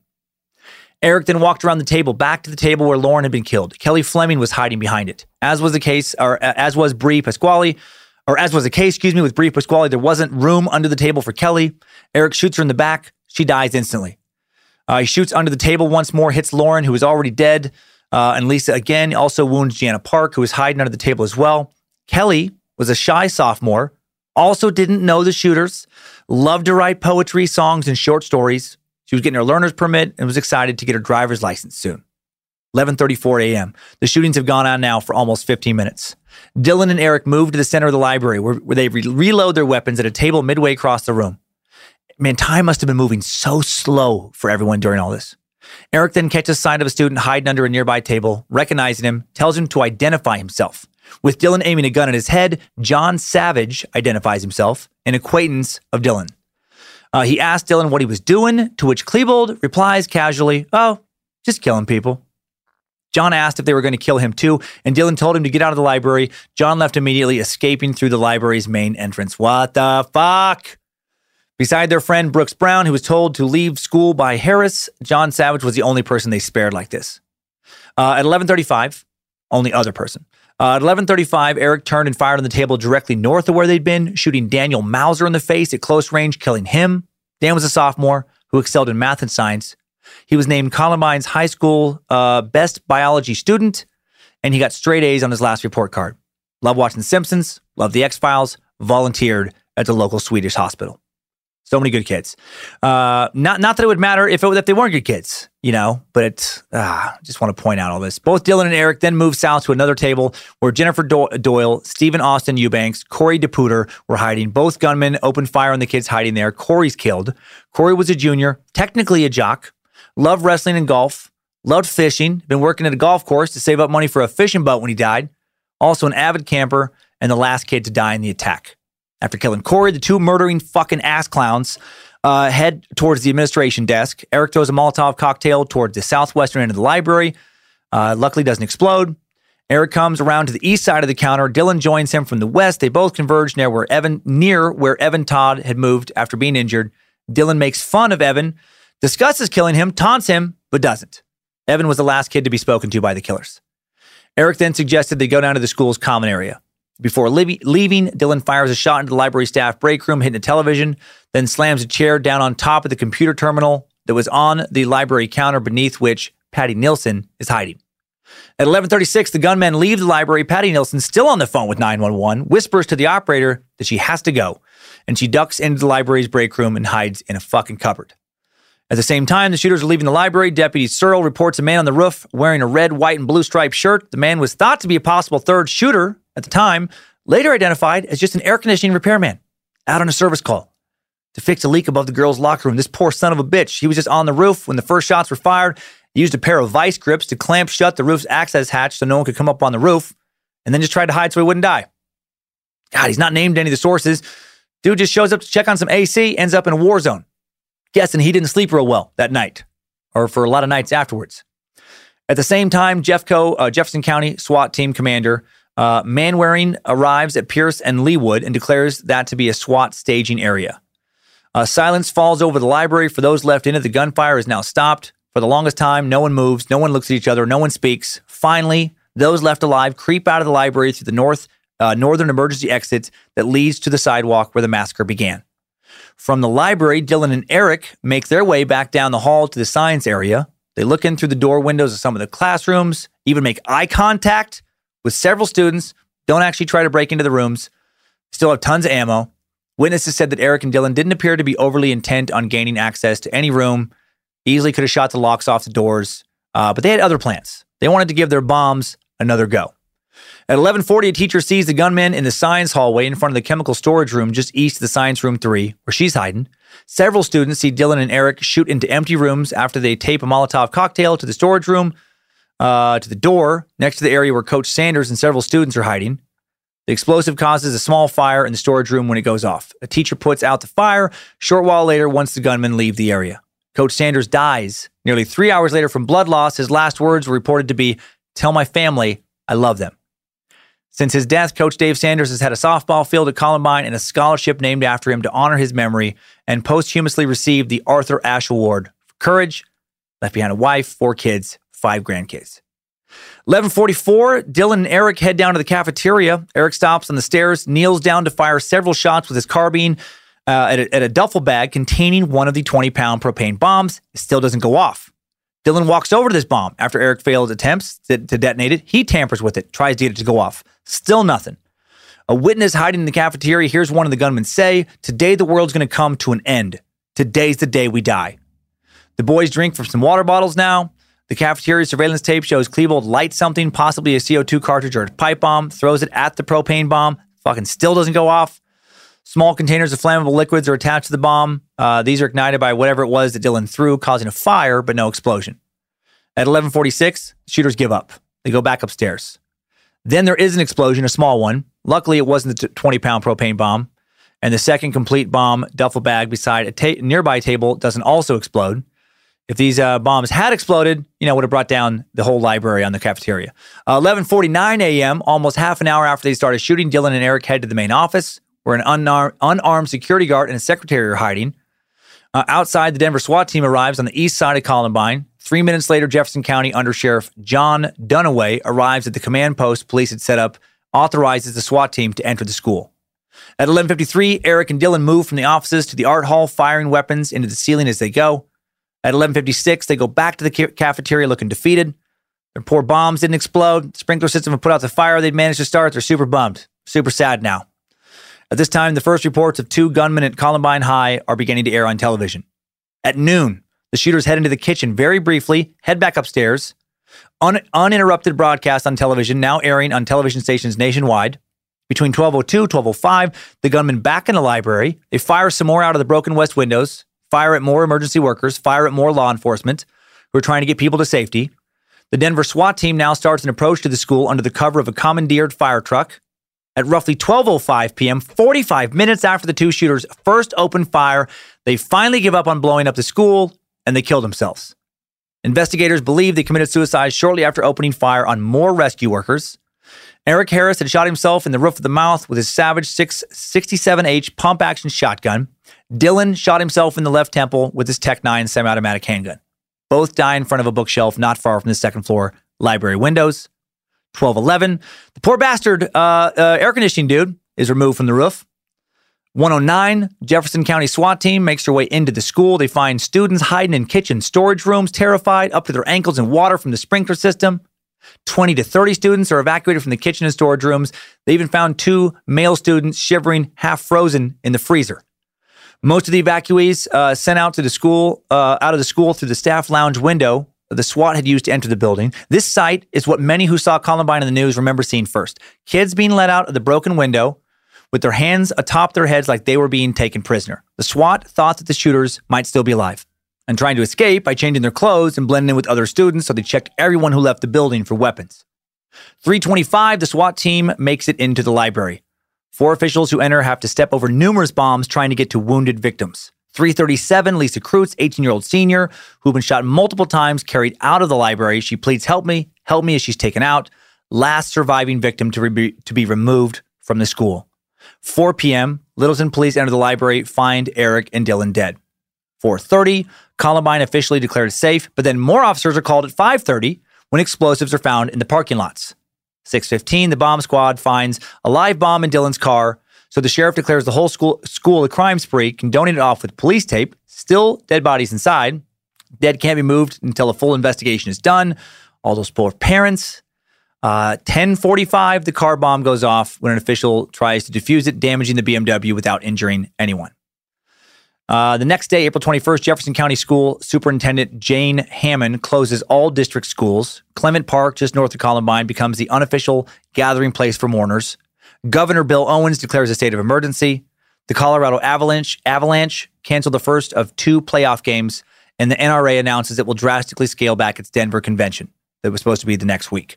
The following day, another bomb is found. Authorities find a powerful 20-pound propane tank bomb in the school's kitchen that Harris and Klebold had planted. Officials later say had it gone off, hundreds of additional people would have died. April 25th, 70,000 mourners crowd a movie theater parking lot near Columbine for a community-wide memorial service. Man, 70,000. On April 30th, Brian Rohrbaugh, whose son Daniel had been murdered, takes down crosses erected at Clement Park for Harris and Klebold, saying it's inappropriate to honor the killers alongside the victims. And I agree. May 3rd, dumb shit Mark E. Main surrenders to Jefferson County authorities to face felony charges of selling a handgun to a minor. He admits to selling a Tech-9 semi-automatic handgun to Harris and Klebold for $500. Columbine students head back to school for the first time since the massacre, finishing out the school year at nearby Chatfield High. August 18th, Mark Mains agrees to plead guilty, first criminal conviction stemming from the Columbine massacre. August 20th, partially paralyzed student Richard Castaldo heads home from Craig Hospital, last of the wounded students to leave the hospital. September 26th, relatives and friends of slain students Daniel Rohrbaugh and Kyle Velasquez chopped down 2 of the 15 trees recently planted by members of the West Bowles Community Church. The families contend that the 2 killers should not be remembered alongside those they killed. And again, could not agree more. These stupid fucks do not deserve any memorials. October 25th, the first time since the shootings, Eric Harris's parents, Wayne and Kathy Harris, meet with investigators. The Harrises agreed to be interviewed only if some questions, such as whether Wayne found one of Eric's pipe bombs and detonated in a field or not, are off limits. Weird that they wouldn't want to answer that. How much did they know? Maybe a lot more than they will ever admit. On November 12th, Mark Main sentenced to 6 years in prison for selling the semi-automatic handgun to Harris and Klebold. December 4th, the Columbine Rebels win the school's first statewide varsity football title after dedicating the season to Matt Ketcher. On April 10th, 2000, the families of slain students Kelly Fleming and Daniel Rohrbaugh demand release of the Jefferson County Sheriff's Department's investigative report on the shooting and other related material. Both Eric and Dylan's writings, their journal entries become available to the public at this time. Here's one of Eric's last entries. Maybe we will even start a little rebellion or revolution to fuck things up as much as we can. I want to leave a lasting impression on the world, and God damn it, do not blame anyone else besides me and V for this.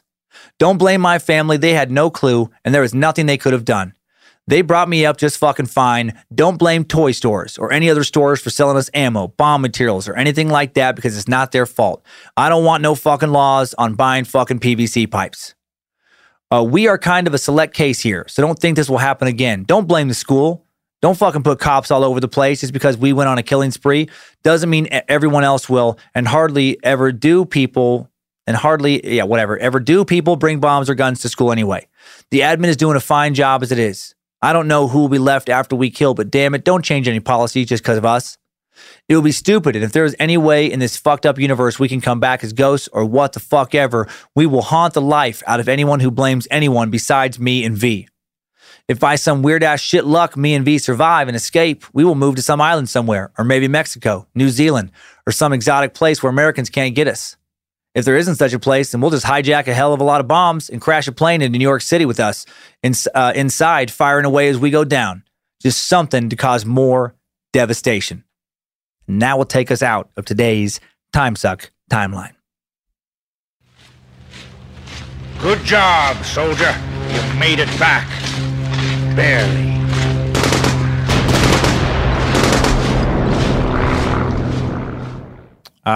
So that was a brutal one. 13 dead, 21 others shot, several other kids injured as well. Well, so I think the big question, is we've been kind of looking at, but why did they do it? Well, despite everything you just heard, they didn't do it. Come on! Wake up, sheeple. Can't believe you fell for all this shit. None of this happened. It's all smoke and mirrors and false flags and crisis actors. Some people actually believe that. Some people believe that all of this was faked. Convinced everything I just told you never happened. Not a lot of people, but some wackadoodles, idiots of the internet like Mark Tokarski. Idiots of the internet. Before I really try and answer that question, going to do a idiots of the internet segment a little differently today. Couldn't find a good Columbine video. Did find a good blog post though. So today's idiots of the internet, it's really just singular, one idiot. Mark Tokarski, a Polish monster, of course. Of course, a Polish person would think this is all fake. Do you know that 9 out of 10 Polish people don't believe in mirrors? They think there just happen to be a lot of people living around them who look exactly like they do. People hiding behind windows and glass doors they can't figure out how to open. JK, gosh dang. No, Tokarski, regular contributor to the virtual think tank and Ivy League equivalent educational website, peaceofmindful.com. Holy wackadoodle. He wrote a gigantic dissertation about Columbine that would take about, 12, 16 hours to fully dissect. So many pictures, so many diagrams, lots of schematics, a lot of arrows, a lot of dots being connected, put a lot of work into a lot of insanity. Essentially, he thinks that, quote, Columbine was a fake event done to scare us. Frightened people are much easier to govern than confident and knowledgeable ones. He says, the Pulse nightclub shooting, Boston Marathon bombings, Sandy Hook, 9/11, Columbine. You can almost hear him laughing. Fake, fake, fake. All psyops, he says, all staged Illuminati operations to scare you into being easier to control. How are you being controlled? Well, he doesn't make that part real clear. He just keeps saying that you are being controlled and enslaved. He's big on claims, light on details regarding those claims. This preposterously paranoid motherfucker says that Dylan Klebold and Eric Harris never existed. Not real. Fictitious names. Really seems to believe this. Think about how crazy this is. There have been a lot of documentaries done on Columbine. So many interviews. Many of the survivors have gone on to give more additional interviews about how the shooting changed their lives. Many books have been written. Hundreds and hundreds of witnesses who weren't at the school when the shootings began were near the school watching events unfold by the time things ended. Watching, bloody students flee from the building, students who all told the same basic story about what happened. Over 1,000 students going to school that day didn't die. And he thinks that all these people, crisis actors. Sue Klebold, who did a TED Talk viewed by millions about her son Dylan, fake. And not one person who knows Sue in real life has ever called her out on talking about her fake son. It's crazy. The TED Talk people also in on it, or at least duped by this false flag. This crazy fuck goes on and on, talking about how Dylan and Eric's yearbook photos, which look very normal to me. Nope, photoshopped. All the videos, not them, actors. And this is my favorite part. They think behind a lot of this are the South Park guys, right? The South Park creators. They're in on this conspiracy big time. These two fucking Hollywood elite globalists are working with the government to suppress the American people for reasons that Mark does not ever make clear. South Park co-creator Matt Stone is a crisis actor who's he's a fucking talented crisis actor. He's had a good show for a long time. He's a crisis actor whose face was used as the basis from which to create the fake face wake up of Dylan Klebold. And Trey Parker, the other South Park co-creator, his face was used to create, obviously, Eric Harris's fake-ass face. And he has all these, he has like numerous pictures put together attempting to show this transition. And it's so bad. Neither guy looks anything like the shooters. But he presents it all as this type of aha type revelation. The South Park guys look about as much as, Dylan and Eric as I look like Denzel Washington. Mark Tokarski ends his insane breakdown of literally everything we went over today and more by writing, "Only know this. At Columbine High School on April 20th, 110th day of the year," as if that's somehow important, 1999, "no one died, no one was wounded, and not one real tear was shed by any victim or onlooker. It was a psyop. Nothing more. If you read those words and now realize that our most trusted institutions, police, SWAT, media, news, school district, and court system all played a part, then you are officially now in on the game. No event will again surprise or shock you, nor will you ever again trust a news report. Welcome to the real world." Oh, Mark, I wish I could welcome you to the real world. I don't know where the fuck you're living. It's not on this planet. Mark also, to give a little more context for who Mark is, he doesn't think COVID-19 is real.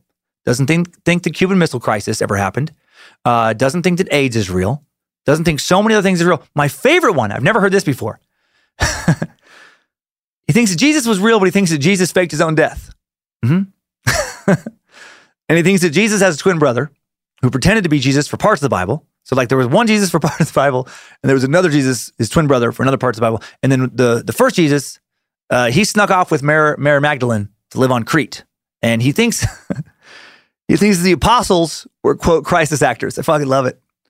He thinks the apostles were early crisis actors. And my favorite part is he tries to prove it with pictures. He has all these pictures in the blog of Jesus drawn by people who obviously never saw Jesus.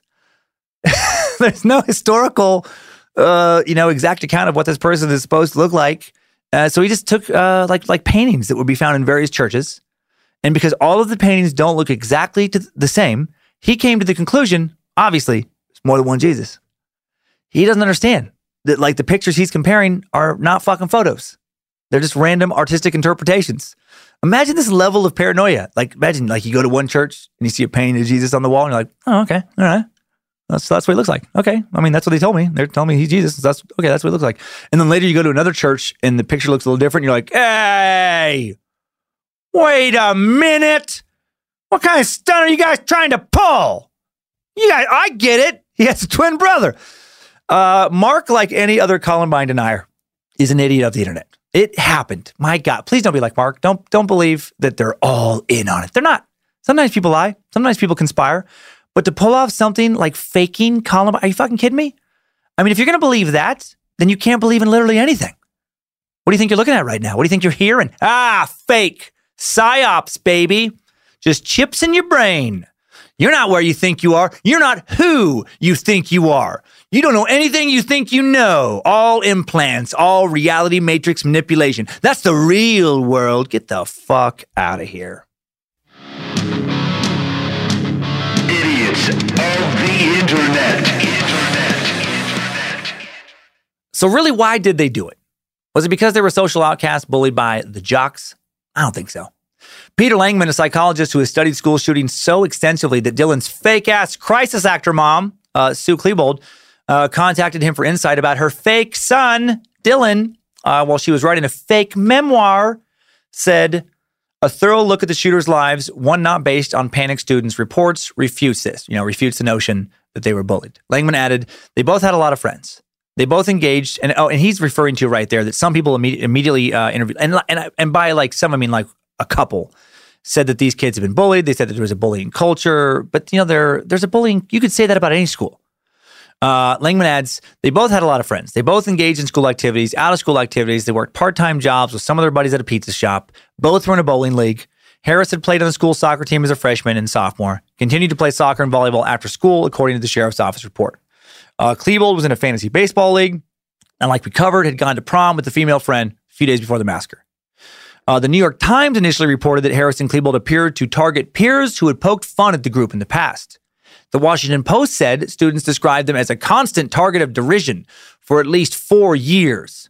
The Los Angeles Times said students considered the attack lethal payback for old taunts and prejudices. But Langman and many others don't buy this shit for a second.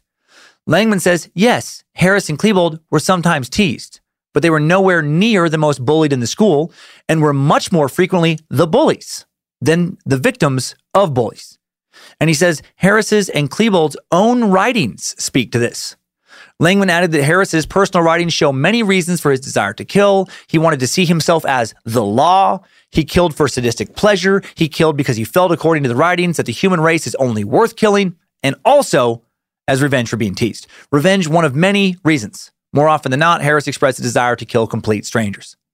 Finally, Harris and Klebold didn't kill any of the students they alleged had teased them, despite hunting classmates for 45 minutes, so clearly it wasn't much of a fucking priority. The FBI also came to the same conclusion, that these two were not excessively bullied. 3 months after the massacre, the FBI convened a summit in Leesburg, Virginia that included world-renowned mental health experts, including Michigan State University psychiatrist Dr. Frank Ochberg, as well as supervisory special agent Dwayne Fuselier, the FBI's lead Columbine investigator and a clinical psychologist. Fuselier and Ochberg concluded that the killers were less interested in revenge at those who teased them, more interested in terrorizing the entire nation by attacking a symbol of American life, their school. They bragged about dwarfing the carnage of the Oklahoma City bombing. They were gunning for devastating infamy on the historical scale of Attila the Hun. Their vision was to create a nightmare so devastating and apocalyptic that the entire world would shudder at their power. And why would they be motivated to do this? Mostly because Eric Harris was a fucking psychopath.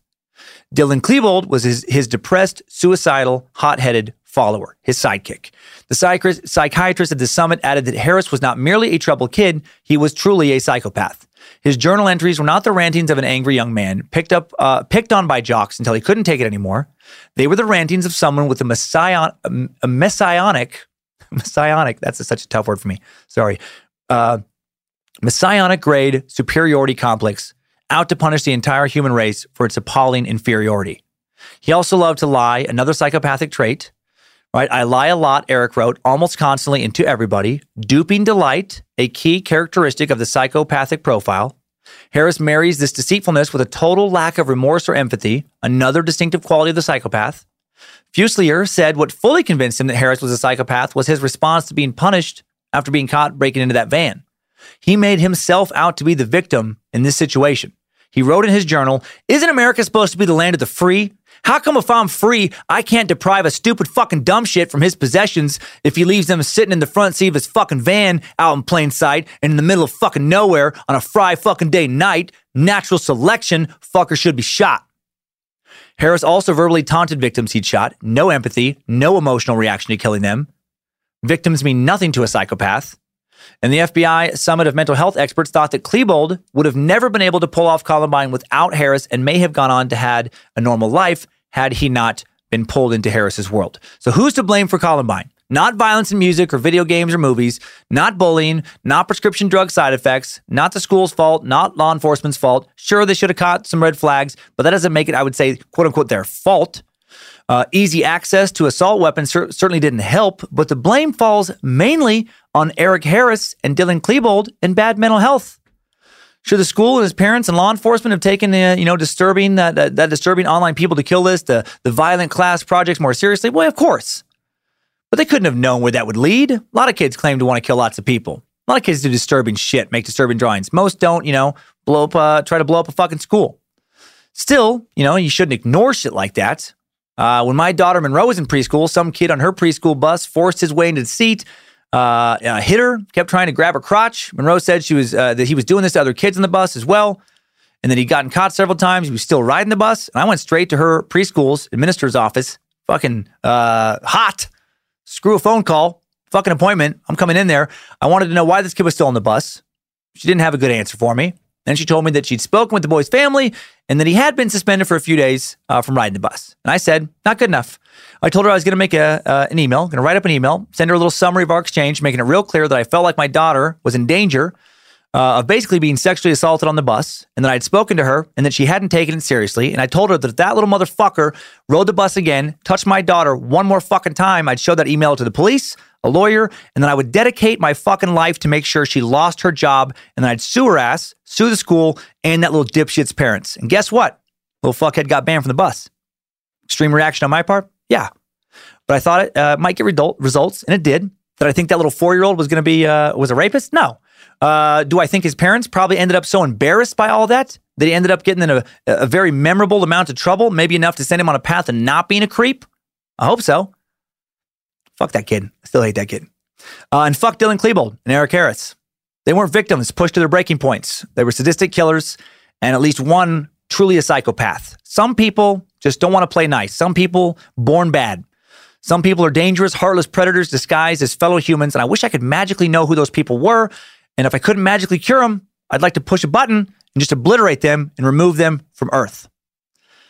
Okay. I think Columbine has been sucked. Let's recap today's bad news, and we're going to end on some good news in today's top 5 takeaways. Time suck. Top 5 takeaways. Number 1.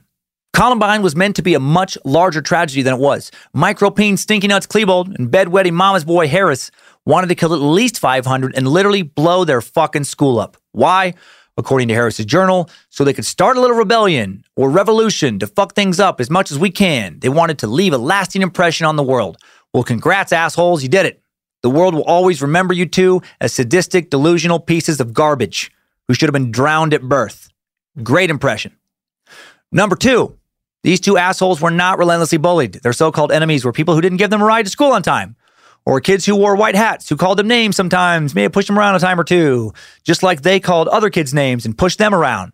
They were bullies who pretended to be victims. Eric even thought he was the victim for getting in trouble for vandalizing someone's van. Number 3, Eric Harris was a psychopath and ringleader of the Columbine massacre, and something was clearly fundamentally wrong with Dylan as well. Maybe counseling would have saved him. Maybe not. Maybe some people are beyond saving. Even some kids. Perhaps there's some truth to the way Dylan used Shakespeare to describe why he and Eric turned out the way they did. Maybe this was a case of good wombs hath borne bad sons. Number 4, bittersweet. Not all famous Columbine grads have been dirtbags. How's that for a palate cleanser?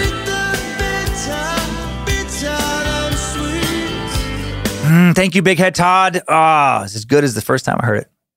And number 5, new info. After all this negativity, let's end with something positive. How about this? Schools are safer today than they have been in previous decades. Is that true? That's what James Allen Fox, professor of criminology at Northeastern University, who has studied the phenomenon of mass murder since the 1980s, said in 2018. Fox and doctoral student Emma Friedel crunched the numbers, and the results were surprising. Their research says that while multiple victim shootings in general are on the rise, that's not the case in schools. There's an average of about 1 a year in a country with more than 100,000 schools, and according to Fox's numbers, the overall number of gunshot victims at schools is down. Back in the 1992-1993 school year, about 0.55 students per million were shot and killed. In 2014, 2015, for example, years after Columbine, the rate was closer to 0.15 per million. The best number, of course, would be 0, but Columbine did not kick off a wave of school shootings that just continued to grow and grow and grow. They didn't kick off some dark revolution. Despite terrible tragedies like this one and many other school shootings, your kids are still, statistically speaking, very, very safe at the schools they go to. Time suck. Top 5 takeaways. Columbine massacre has been sucked. I am glad I learned so much about that. I hope you are. I did buy into the narrative before this, that they were two kids who were, picked on a whole bunch. I still thought it was, no excuse for what they did at all. But I did think they'd been relentlessly bullied. And with these outcasts, not the case. Thank you again to the Time Suck team. Thanks to Queen of Bad Magic, Lindsay Cummins, Reverend Dr. Joe Horsecock Johnson Paisley. Get better now.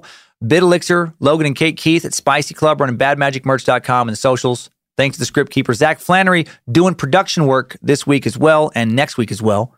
Thanks to Liz Hernandez and her all-seeing eyes running the Cult of the Curious Facebook page. Thanks to everyone who goes into that little group for continuing to turn this podcast into a community.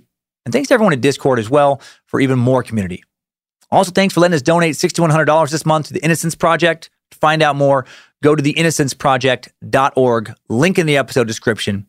Also, sweet new Time Suck UFO tank top in at badmagicmerch.com. Logan continuing to kill it with his designs. Hail Nimrod, you beautiful bastards. Thanks also to everyone who continues to rate and review the show. The suck continues to spread. Makes me so happy. More people finding it all the time. Being able to continue to podcast has been such a bright spot in this strange, often dark year. Praise Bojangles. Next week, we're getting goofy. I am very excited. We're sucking a cult. Tony Alamo and the Alamo Christian Foundation. Do you remember this Alamo? I doubt it. But it was memorable. Tony Alamo was a one-time street preacher whose apocalyptic ministry grew into a multi-million-dollar network of businesses and property before he was convicted in Arkansas of sexually abusing girls he considered to be his many, many wives. Yeah, of course. Here we go again. Tony Alamo Christian Ministry has attracted hippies and alienated youngsters when it started on the streets of Los Angeles in the counterculture of the 1960s. Fuck yeah. Love these LA counterculture cults. Calling themselves Jesus freaks, Mr. Alamo's followers preached a wrathful version of Pentecostalism, had a little bit of Westboro Baptist Church in them, a lot of angry God talk. And also, they did a fair amount of bedazzling. You heard me. In the 1970s and 80s, members of his ministry made elaborately designed denim jackets. They were sold to celebrities like Elvis Presley, Michael Jackson, and several country music stars. Former followers said Mr. Alamo made all decisions for them. Who got married? What children were taught in school? Who had to wear clothes? Or who got what clothes? Who was allowed to, who was allowed what to eat? He preached shit that that gay people were tools of Satan. And he told a reporter in 2008 that consent is puberty. That's a quote. Consent is puberty. When questioned about child brides. He's a real piece of shit. And there's so much more craziness to his story. And he may have the best cult leader name of all time. Tony Alamo. Sounds like a used car dealer. He was born Bernie Hoffman. It's going to be entertaining this next week. And it's going to be more entertainment right now in today's Time Sucker updates. Updates? Get your Time Sucker updates. Our first message today coming in from Super Sucker Ace Johnson, calling me out on a mythology blunder that I made in the Bruce Lee suck. Ace writes, "Hey, Grand Suckmaster, you fucked up on your mythology." Now, you're right. When you said that Bruce Lee was like Mercury and flew too close to the sun, my bullshit meter went off. It was Icarus who flew too close to the sun, not Mercury. Gah. The story you were referencing is a Greek legend of the inventor Daedalus, who is said to have created the labyrinth. He and his son, Icarus, were trying to escape from the Isle of Crete. Daedalus crafted wing from feathers and wax to fly to freedom. He and his son were able to fly away, but before they did so, Icarus was warned not to fly too close to the water, or he would be swallowed by the waves, and warned not to fly too close to the sun, or the wax holding the feathers would melt. The story ended with Icarus being amazed by the view and then wanted to see how high he could go, and he flew too close to the sun and fell to his death. Mercury was the Roman messenger god. So not only did you mix up the names, but also the civilizations they were from. Still love you, and all that the Suck team does, your loyal space lizard from the dry shitties, Ace Johnson. Well, damn it, Ace. You nailed it. I did mix all of that up big time. That's what I get for going off my notes in a moment and trying to wing it. I love it when you meet Sacks correct me and increase the accuracy of the Suck. Very important to be as accurate as possible. More and more important all the time with the media blitz we get of twisted truths and the sea of clickbait and social media bots and Russian disinformation campaigns we got to wade through. Hope life is good down in the dry shitties. Speaking of fake news, top shelf Sack Michael Dunlap has a great story for us. Sends in a fantastic example of how dangerous, fake news can be. How some good critical thinking can help us avoid falling for fake news. Michael writes, "Hello, Time Suck team. I manage a military surplus store and had an incident happen that, thanks to having some critical thinking skills, a thing you talk about often, may have helped a young man who came into my store. Here's the situation. A young black man wearing a rainbow mask and necklace entered my shop. These descriptors will be relevant. He was visibly shaken and asked to see knives. I engaged him in discussion and found out he was worried about being attacked by the KKK. Showed him my line of self-defense products, and he eventually settles on some things that should be effective in defense if needed. During our talk, he shows me a notice his grandmother had sent him, stating that the NAACP has credible information that white nationalists are going to be hunting young black men in the area this weekend for initiations. Being young, black, and gay made him feel like a prime target. I can't even imagine waking up to a message like that. My first reaction was, oh shit, I need to warn my friends. Then I reread the forwarded message and noticed things. No date was given. This weekend could have been any weekend. This area doesn't mean anything. There's no context. Is this from Florida, Texas, Idaho, Vermont? I start seeing all the hallmarks of a fake message that has gone viral, spreading fear. I checked the NAACP website, Googled NAACP warnings in my area, nothing. Showing the young man this and pointing out how to critically judge these kinds of memes and messages took him from being afraid to being calm. I don't know where this thing started. It certainly did its job and made someone afraid. I'm angry that this young man, his family, and so many others were the victims of this fear baiting. I'm angry that this fake message was created. I'm angry that this is a very believable message in 2020 America. I shared with him my own motto that I try to live by, which is live aware, not afraid. Be vigilant and know the dangers that lurk around you. Be prepared to handle them, but don't let fear rule you, or then they, quote unquote, win. They, the ones who spread hate and fear. It can be a fine line to walk, and it is okay to ask for help when you need it. Mike Dunlap, Space Lizard, Team Meatsack, hail Nimrod. Well, hail fucking Nimrod to you. Love this message. Yes, live aware, not afraid. Good on you. So much good on you for turning another scared Meatsack away from fear, giving him a good tool to use to be less afraid in future situations. And yeah, it really is beyond fucking sad that in 2020 America, a message like that of such bigoted hate does sound pretty credible. Now a super cool Idaho Bruce Lee connection. Connection from Bruce Lee to the Cult of the Curious sent in from super sucker Justin Wall. Justin writes, Dear Suckmaster Flash, long-time listener, first-time caller, just got done listening to the Bruce Lee suck, and as per usual, you killed it, sir. Thank you. I fucked up. I fucked up on Icarus, but okay. I'm fairly familiar with the story of Bruce and Brandon Lee, as I assume most people are, but who knew there were so many juicy carotene nuggets sprinkled in there? So tasty. Anyway, I wanted to write in to share my personal experience with the Lee family. First off, I live in Idaho. You live in Idaho. Correct. But as you may or may not know, Linda, Bruce's widowed wife, actually calls Idaho home as well. Backstory time, and I did not know that. I work in the AV trade. For those who don't really know what that means, I put in high-end electronics in people's homes. Nowadays, that means fully automated homes, audio, video, lighting, security, media rooms, you name it. But I've been in the business for a while, and back then, it was mostly hooking up big stereos, landline phones, and moving around unreasonably heavy, big-ass tube TVs. Those things are ridiculously heavy.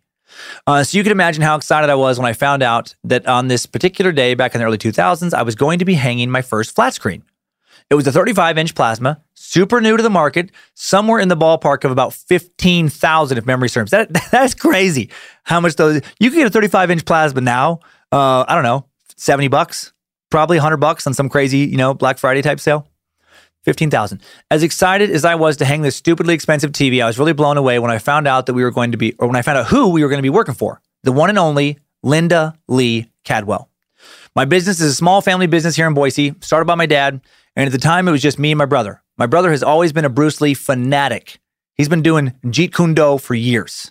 Even his one and only tattoo is a small dragon. That's awesome. So needless to say, he was on another level. I was bouncing in my seat when we went through the gate to our house. We go inside and just normal house. No gold nunchucks hanging over the fireplace, no movie posters, no big shrine to Bruce, no sign of her past life with an icon. And why should there be? She had remarried years ago.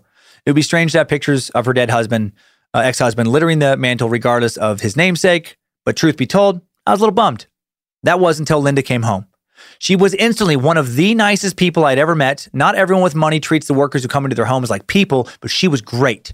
Inevitably, my brother let it slip about how big of a fan he was, and rather than begrudge his fanboy, she embraced it. They talked forever about all kinds of things, all kinds of Bruce Lee and his philosophies.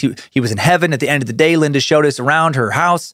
She pointed out pictures of Brandon and Shannon on the mantle and on the fridge. Took us to a workout room where she has up a few movie posters and headshots of Brandon's. She was just a proud mom. It was great. Finally, she led us to a closet in the back hallway, opened a cupboard, and inside was her Bruce Lee stash. I don't know why my mind went to the weirdest place. I just have to share this. When you said, she opened up a cupboard, I wanted you to say, and inside was fucking Bruce Lee. He's still alive. Never died. She's been hiding him all these years in the cupboard. No, but she had 3 stacks of books. She proceeded to sign both the books she wrote as well as the Tao of Jeet Kune Do for us. In mine, she wrote simplicity, peace, and happiness. That's awesome. In the pursuing years, we've worked for her many times. She once flew us to Palm Springs to work on her house there. We stayed at her guest house. So for half a week, we'd work all day. Then we'd just hang out with her and her husband at night. One night, Linda cooked us a fantastic Chinese dinner. One night we went to a local brewery for drinks. My favorite memory of her was drinking a beer with her, sitting at a table while she told us a crazy story about Brandon stealing the family car when he was 15. She told us about how Bruce was unbeatable when it came to arm wrestling. We somehow ended up all arm wrestling with her. I let her win. She gave my brother that 35-inch plasma TV years later. It's in his kid's room now. And she just recently gave me her 65-inch when she upgraded. She's such a nice person. I'm so proud to say she's a family friend. She even came to my brother's wedding. She's a super great person. I'm super lucky to know her. That's my story. I would apologize for the long letter, but I'm not. It had to be long. That's how words work. Thanks for all the suck and for opening my ear holes, my heart to some sweet, sweet yacht rock. I'm forever changed. Get your ass to Boise, please. Your faithful space lizard, Justin. Bonus fact, Linda married another guy named Bruce. He's a golfer. Talk about some shoes to fill. Yeep. Justin, I love that story. I love hearing about how cool Linda is and getting some behind-the-scenes Lee tales. I love how she still treasures Bruce's legacy. Man, that suck still inspires me. I hope to get to Boise one of these days as well. Who knows with COVID when that'll be? Who knows? Enjoy that beautiful Boise summer. Love that town. And hail Nimrod. Now for some laughs. Coming in from Snortin' Sucker, Jackie Berry. Jackie writes, you ruined my car. Hello, Suckmaster. I just had to tell you really quickly that I ruined my car and I totally blame you. While listening to the Bruce Lee suck, I was driving to New Mexico to be with my fiance, and I got to the part where you were talking about the medication Lee took just before his death. I was already laughing while listening to you struggle to name this medication, and I went to take a drink of my Bang Energy when you very loudly went, fuck these medical words. Took me totally by surprise, made me laugh so hard that Bang came spraying out of my nose and mouth all over my fucking car. It covered me and my entire driver's side. All I could do was yell, damn you, Suckmaster, while laughing hysterically and trying to clean up the mess I made. Thanks for the laughs and for the stickiness. It now coats my car. Hail Nimrod, praise Bojangles, and don't go too far, Lucifina, Jackie B. Thank you, Jackie. I truly am glad that my supreme frustration with not being able to speak the only language I can speak as well as I would like to is in many moments at least good for some laughs. I hope you had some fun in the land of enchantment, and hail Lucifina. And now we'll leave with a good message speaking to the strength of the cult of the curious. Grateful meat sack Kyle Short shares some hard times and sweet support with us. Kyle writes, greetings, Master Sucker. First off, I'm a big fan of your comedy and a recent fan of Time Suck. Thank you. Appreciate everything that you do. Now the real reason for this email is to give a shout out to the entire cult of the curious. I am going through some of the darkest times I've ever been through in my life so far, being the only source of income for my family and working 2 jobs, still totally struggling, feeling like I'm failing at everything. I posted my story to the Cult of the Curious page, and I simply just mentioned the fact that I've desperately made a GoFundMe. I wasn't asking for money at all, just some kind words of encouragement. One person went and found the GoFundMe, posted it to my original post. The cult came together, started donating money to help me out. I was getting Facebook messages from people donating money along with several emails saying the same thing. I almost broke down in tears at the fact that complete strangers were going in and helping out a fellow meat sack. You really have something great going here. And to you and to everyone in the Cult of the Curious, I would just like to say thank you from the bottom of my heart. Just when I was thinking about taking a one-way trip to Nimrod's fiery asshole, these great people have pulled me out of a bind. Words cannot explain the amount of gratitude that I feel, and I'm tearing up just writing this. Thank you again. Thank you to everyone in the cult. I truly love each and every one of you guys.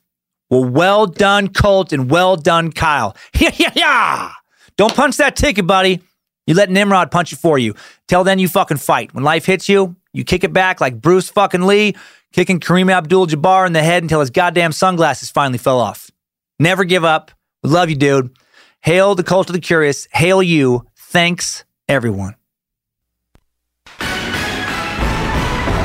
Next time, suckers. I needed that. We all did. And that's all for today.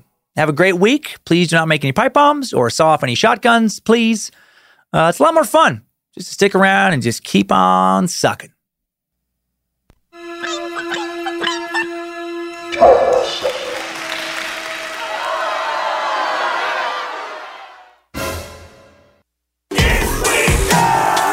Hey everybody, I'm Dan Cummins. And I'm Joe Paisley, and we are your hosts of Is We Dumb, a podcast that's going to be your home to come and laugh at the idiocy of humanity, so you're not just pissed off about it all the time. Which is fun. Yes, I mean, we get fired up, but it's bad for your heart. And no one wants a sad heart all the time. No, it's real sad. But we're not just going to laugh at, expense of other people the entire show. No, we'll make fun of ourselves as well for the dumb things that we've done, the dumb things that we continue to do. Dumb things we're doing right now. And if we find out that you've done something stupid, we're going to make fun of you as well. We'll track you down. We'll search for you. We know where you live. So basically, it boils down to this. We're here for two reasons. A, have a lot of laughs. Hey, laughs. Right? And then B, we want to try to leave every episode a little less dumb than we were heading into it. And we do that by looking at an example after example of exactly how not to live your life. Laughing our way through a variety of segments like Dumb Dumb Idiots, where we share random stories from around the web of people being perfect examples of the stupid side of the internet. They have been hired to carry out clients' fantasy of being tied up in his underwear and stroked with a broom. Whoa, okay. They've been hired to carry out a client's fantasy of being tied up in his underwear and stroked with the broom. I can't even picture what that is. What is stroked with the broom? Now, we're also going to highlight our weekly supreme example of stupidity in Apocalypse Pending. What? Look at that. Oh, and that's like a newer Audi SUV. That's a nice vehicle. What is she thinking? We're going to explore just how ridiculously petty and self-absorbed we humans can be when writing shitty reviews online in a segment called 1-Star Heroes. Hate them. Oh, really? You're just this nice, kind person out in the world, and restaurant after restaurant, people are like, nope, don't want your business. She's here. Lori's here. Refuse to take her order and hide. There's only one place ever in the world that when you pull up to a drive-thru, they might disappear. Yeah. And that's if like a magic store had a drive-thru. And because we do know not everything online is terrible. A lot of it is, but there's actually a lot of good stuff out there too. Okay. We'll highlight an example of something positive each and every week with Sliver of Hope. Yay, sound positivity. So here we have, bring it up on the screen here, Zach. Zach, bring it on the fuck! Okay. Captain Thomas More, World War II veteran who captured hearts around the world after successfully raising millions of dollars for healthcare workers fighting the novel coronavirus, has been officially knighted.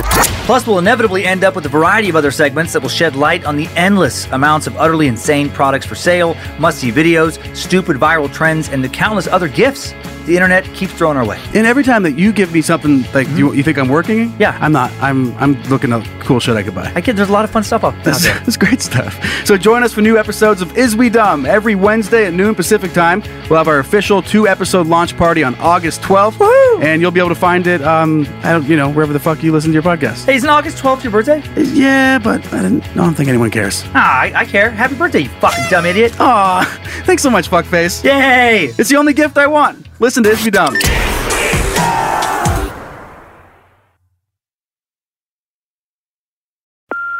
Hey Mom, first things first, thank you.